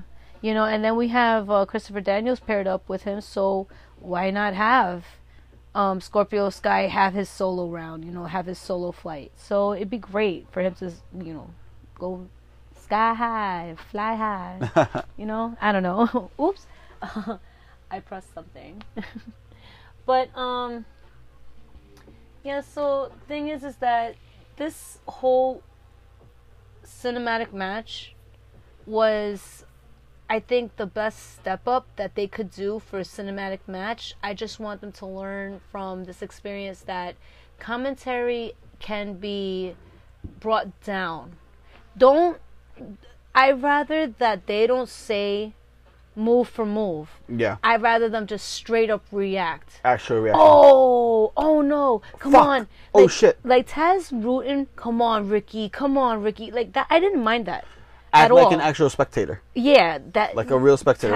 Like you're in the Taz to crowd. me was the only one that felt like a spectator. Everyone, Excalibur and Jim Ross went straight into like caster mode. Work and, mode. Yeah, they went into work mode, and I think that they would be much more successful in their next cinematic match if they were to minimize the narration and give more attention to the cinematic match going on. Alright. Well, regardless, that was match of the night for me. 100%. Yeah? Yeah. More than the tag team? Yeah. Wow. Yeah. They were tied for me, but I still say the tag team because I was happy with start to finish with it. The only thing that stopped it with this one is because the commentary was too much. I was trying to like say, well, if I was in the audience in an arena, there's going to be thousands of people talking at the same time next to me anyway. So I'm going to hear commentary anyways. Another thing, does the crowd hear that commentary? That's true too. You know? Like... Because Taz talking during that is kind of pivotal. I wouldn't think so though, right? I don't know. Unless you're watching it on the screen and then you're just watching it and you hear the recording because it's all part of the audio. Exactly. But it takes away because I liked how Billy Ray said that it made you feel like you're very much in the moment. It felt like it was live. It felt like a real action movie. It felt really good. I'm like, oh man, this is like a straight up a scene out of a good action movie. They made it look really well done. It seemed like the final act of a movie. Yes. With all the Sting and Darby clones, like following them, like the hoodlums. That's right. Even the fact that Sting and Darby had both each other's makeup on. That was it was amazing. like the coming together to make one whole. Oh, I love like, that mesh. I'm a brooding empty soul. I'm a brooding empty soul. We can be one. Like, yes, that was fucking great. I love that match. It's like they did a fusion dance from Dragon Ball Z. They did, but they did it with like minimalism. Like, anyway, his bat touched his skateboard. Yeah. There you go. So, that was match of the night for me. The match that I hoped would have been match of the night for me was the Barbed Wire Death Match. I'm not going to call it an exploding Death Wire match because it was an exploding Barbed Wire Death match. It was just a Barbed Wire Death match. It was supposed to be, and there was supposed to be an earth-shattering kaboom. And it just didn't happen, you guys. Guys, it was a fizzle. Everybody is all up in arms about the match. Like when you go to TGI Fridays and then it's like, it's your birthday. That's what happened. Happy birthday from all of us to you. Psst. Nah, me personally. That's what happened, bro. Look, I love the match. 100%. Nothing can stop anyone from telling me that wasn't a brutal fucking match. That wasn't a good match, start to finish. Agreed. Once you start telling me that the ending sucked, like the post-match sucked, yeah, I agree. Look, we haven't seen a match this brutal since the Dog Collar match. Was it better than the Dog Collar match? No. Because the Dog Collar match utilized their environment with the dog collar, better than AEW utilized all their barbed wire. It looked like it was put together too properly. Properly? Yeah, it should have looked more like a massacre on the outside. It's like you had like little tiny rings of barbed wire like stapled to the board. It's like, yo, I wanted to like barbed wire like mesh everywhere laid on top of each other. Like barbed wire on top of barbed wire, like cross-hatching like you feel maybe. like that the barbed wire was too neatly put on Yes. the platforms? Yes, I get you. 100%. It's like, yo, you remember when Moxley did the suplex onto that giant bed of barbed wire? In this match? No. In a previous match. It might have been with, oh man, I think it was with Kenny Omega at one point. There was like this giant mesh of barbed wire that he suplexed someone into. It was during a pay-per-view. It might have been against Brody Lee. But, yo, that shit looked brutal. This kind of looked like somebody got like furniture from IKEA that went step by step how to build this thing. And it was like, all right, so you got all the way to the end building the furniture, and then the bracket broke at the end. Yo, Kenny Omega hyped up this whole, I'm gonna build a ring, and then I appreciated so much his little napkin drawing of like little cartoon of Moxley is gonna explode there and Moxley's gonna explode there, and it's just gonna be like, oh, okay. Little did I think they were gonna only use like 2 ropes and 1 platform for explosions, because It was 3 ropes. 3. They did 3. All right, weren't the ones on that were laid on the turnbuckles also supposed to explode? Because in the Mick Foley one, every single thing exploded. Okay. And there was no ropes. There was just barbed wire holding them up. So there was no pansy shit about like, oh, well, you know, you have the rope to help you bounce back. Regardless, they got caught in that shit, and they got caught bad. Oh, absolutely. You know, no one can deny any of that shit, any of the brutality itself. Yeah. Look, me and you were talking about it like there wasn't enough explosion. But dude, the ref was in a hazmat suit for what? That is what. For what? That is what my major thing was. One, the ref was in a hazmat suit. I was like, somebody's gonna catch on fire. The commentating team even mentioned it. Like, the ref is in a bomb suit. They called it. Yeah. Shivani they called said a hazmat suit. No, Shivani called it a bomb suit. Oh my god, legit. Bro. If it was me, all right. First off, I don't want to talk about the ending for another minute. Me personally, like I said, the outside I would have just built a little bit differently. I did like that they had a way in and out of the match, like in and out of the ring. That one of the ropes wasn't completely done. Yeah. I would have put barbed wire on the stage. I would have put barbed wire on the LED flooring. I would have made that whole LED flooring rigged to explode.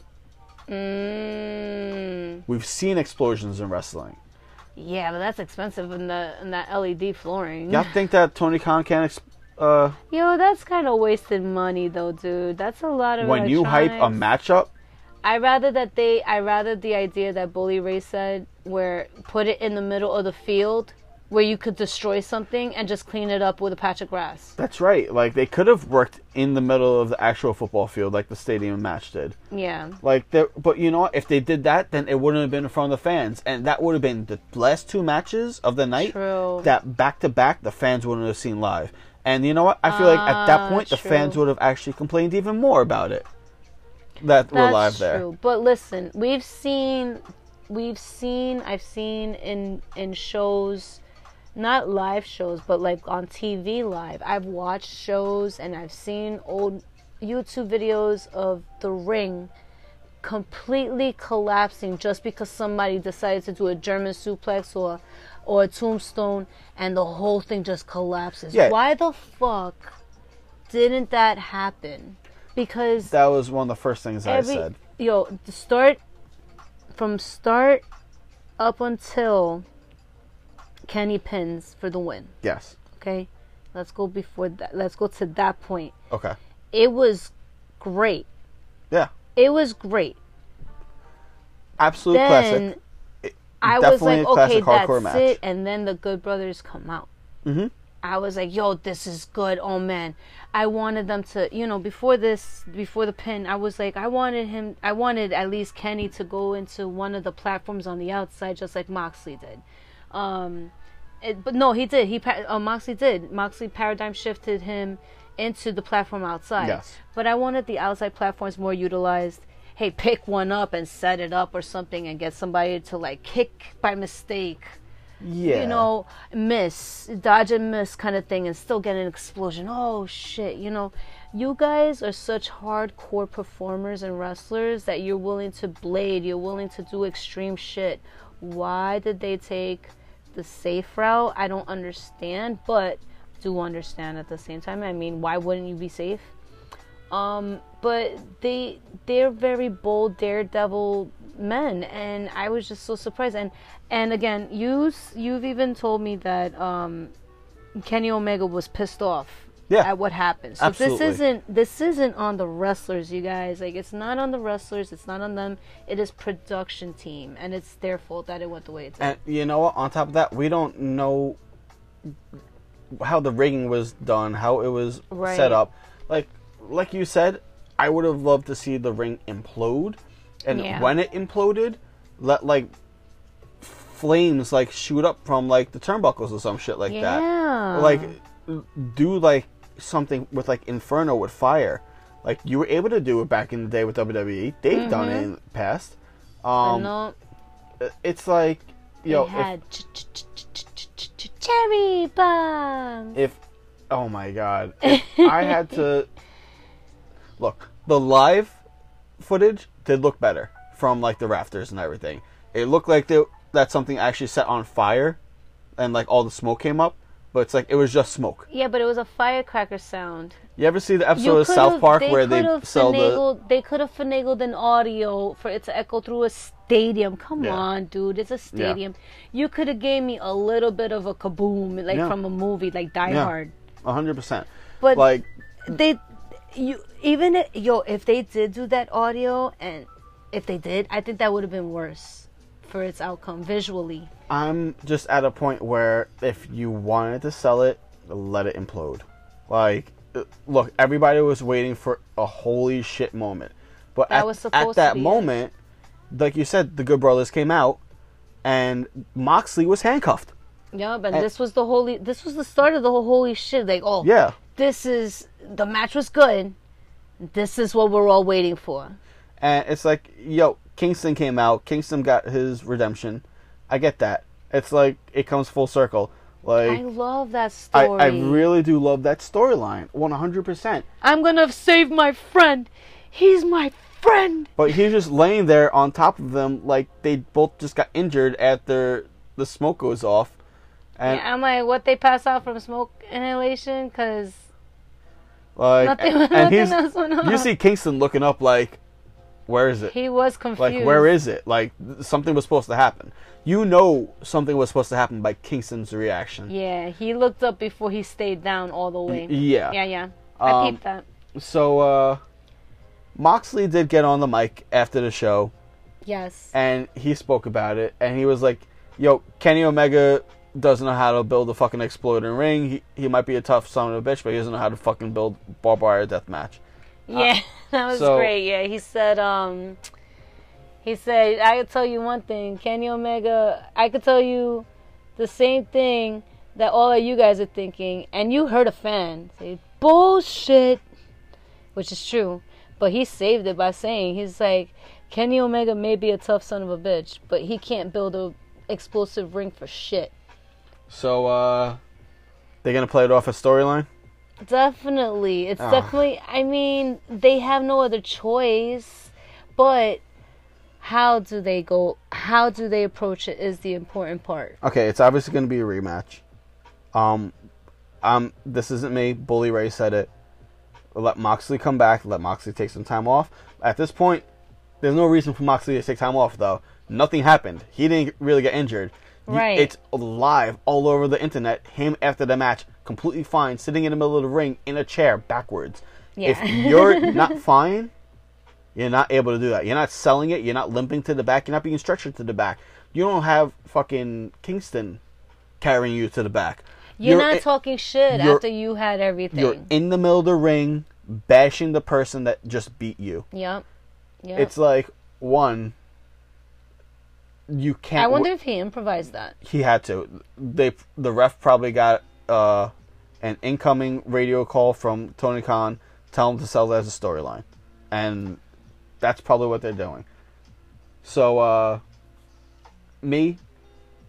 most people think something like this should have waited another year. I think just do it immediately. Do it quick. Get it done with. Water bottle. Our water bottle just fell. Get it done quick and do it at Double or Nothing. Raise the stakes. This is going to be hard because let me say, before we finish up here, I had written down 3 of my favorite top intense matches that AEW has done so far that excelled over this barbed wire death match. Mm-hmm. Where I thought these matches were worthy of being called death match. The street fight between Santana Ortiz and Chuck Taylor and Trent. Mm-hmm. The bunkhouse match between Dustin Rhodes and the Butcher fucking going at it. Mm-hmm. And then the dog collar fight with Cody and Brody Lee.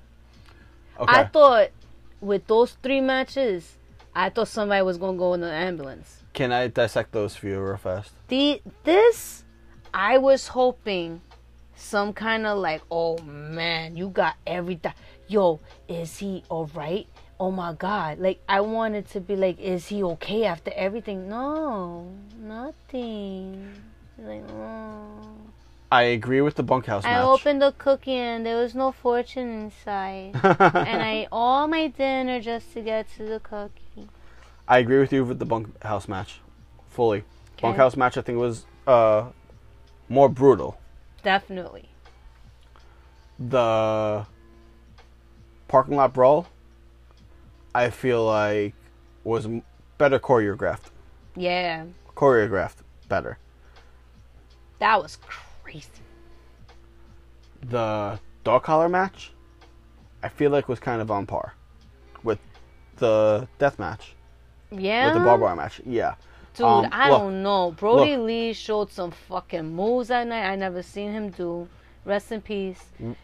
Like... Is it one of the best matches on Dynamite history? Yes. Yeah, man. But this match should have excelled those 3. I think that match was better for a different reason than this match was. I feel like they're on par, but I feel like storyline-wise, the only reason why the Cody Rhodes and Brody Lee match was better was because of the story. Yeah. With this match, it was just a blood feud. But both wrestlers hyped us all up, and again, I'm really trying not to put fault on the wrestlers for that, but what could they do? Nothing. They're the faces, and it's like they look bad because production made them look bad. But did the match look bad? No, that's what I'm saying. That's what I'm saying. Yo, in the beginning I said it. If you took away the explosions and you gave me a barbed wire death match, not an exploding barbed wire death match, I would have been super satisfied because it would have been on par with those other matches I listed before, the other 3 matches I favored. But the fact that this was supposed to be exploding, and then you have fans and newcomers into this, and people showing their siblings or their soulmates or anybody this match. Yo, watch this with me. It's gonna be amazing. They're hyped up because they're fans. And then you even showed me the match with Mick Foley against Terry Funk, and that's like, even the audience reaction had me scared. I'm like, oh my God, something happened. I even watched matches with Onita, who is the king of the death matches. Look at that. And it's like, look, you had Onita there. You could have asked him for like the blueprints. I know, right? you had time for him to do a whole promo. It's like, yo, how do we build this properly? Somebody fucked up in pyrotechnics and everything, and it's unfortunate. But you know, if we get rid of the fact that the ending didn't go the way we all hoped and anticipated for, I disappointed myself by hyping myself up too, you know. But in general, the entire pay-per-view I think was worth the $50. I think it's definitely worth watching. It was excellent on all other wins, on all other types of matches, because this one match isn't the only thing that happened. Exactly. Yes, it was the one we looked forward to, but it was still a great pay-per-view. I loved it. I hope that they can recover from this in the best graceful way they can. I was glad that the match that I felt was match of the night was the match that they actually built the whole pay-per-view around. It wasn't the death match that they built this whole pay-per-view around. That death match was introduced 2 weeks ago. The first match we found out about, and that this whole thing was built around, was Team Taz versus Sting and Darby. Right, true. Like, so fight. I'm glad that actually paid off to where it actually went. See, yep. I'm thrilled with a lot of things that happened. That's why it was still a good show. Exactly, it was still a good show because of those reasons. And 3 minutes and one fuck up can't make me not be a fan. Am I gonna tune in on Wednesday night? Yep, we're still watching. Why not? We still fans. Am I gonna order the next pay-per-view? Sure, because it's gonna be a completely different thing from what they showed us now. And now they have to prove to us and have to step up their game. Yes, they have to pay attention to. They have to be careful with what they say and how they deliver things, so that us as fans don't misread it to then create the kind of thing that we do. Because I feel like this is almost like what happened with Game of Thrones. Yeah. You know, it's like, oh man, all this anticipation because there was so much great build-up, and then it's just like season 8 happened, and it's like, oh, Moxley and Kenny were season 8. Good start. Okay. Then a great moment. And then it failed. It fizzled out. It fizzled. It didn't sizzle. I got no sizzle on my steak. It came to me dry. There ain't no and sizzle on my fajita. Oh man, you guys. But nobody wants a dry fajita. That's our show for tonight, guys. Yep. And we thank you so much for tuning in. We hope that what do you rate the pay-per-view? Oh, I said it earlier in the night. I said that in overall general, I gave it a 4 out of 5. Yeah, I agree with that. It was still a good show. Definitely. Because I loved Hangman's win. I loved Scorpio Sky's win.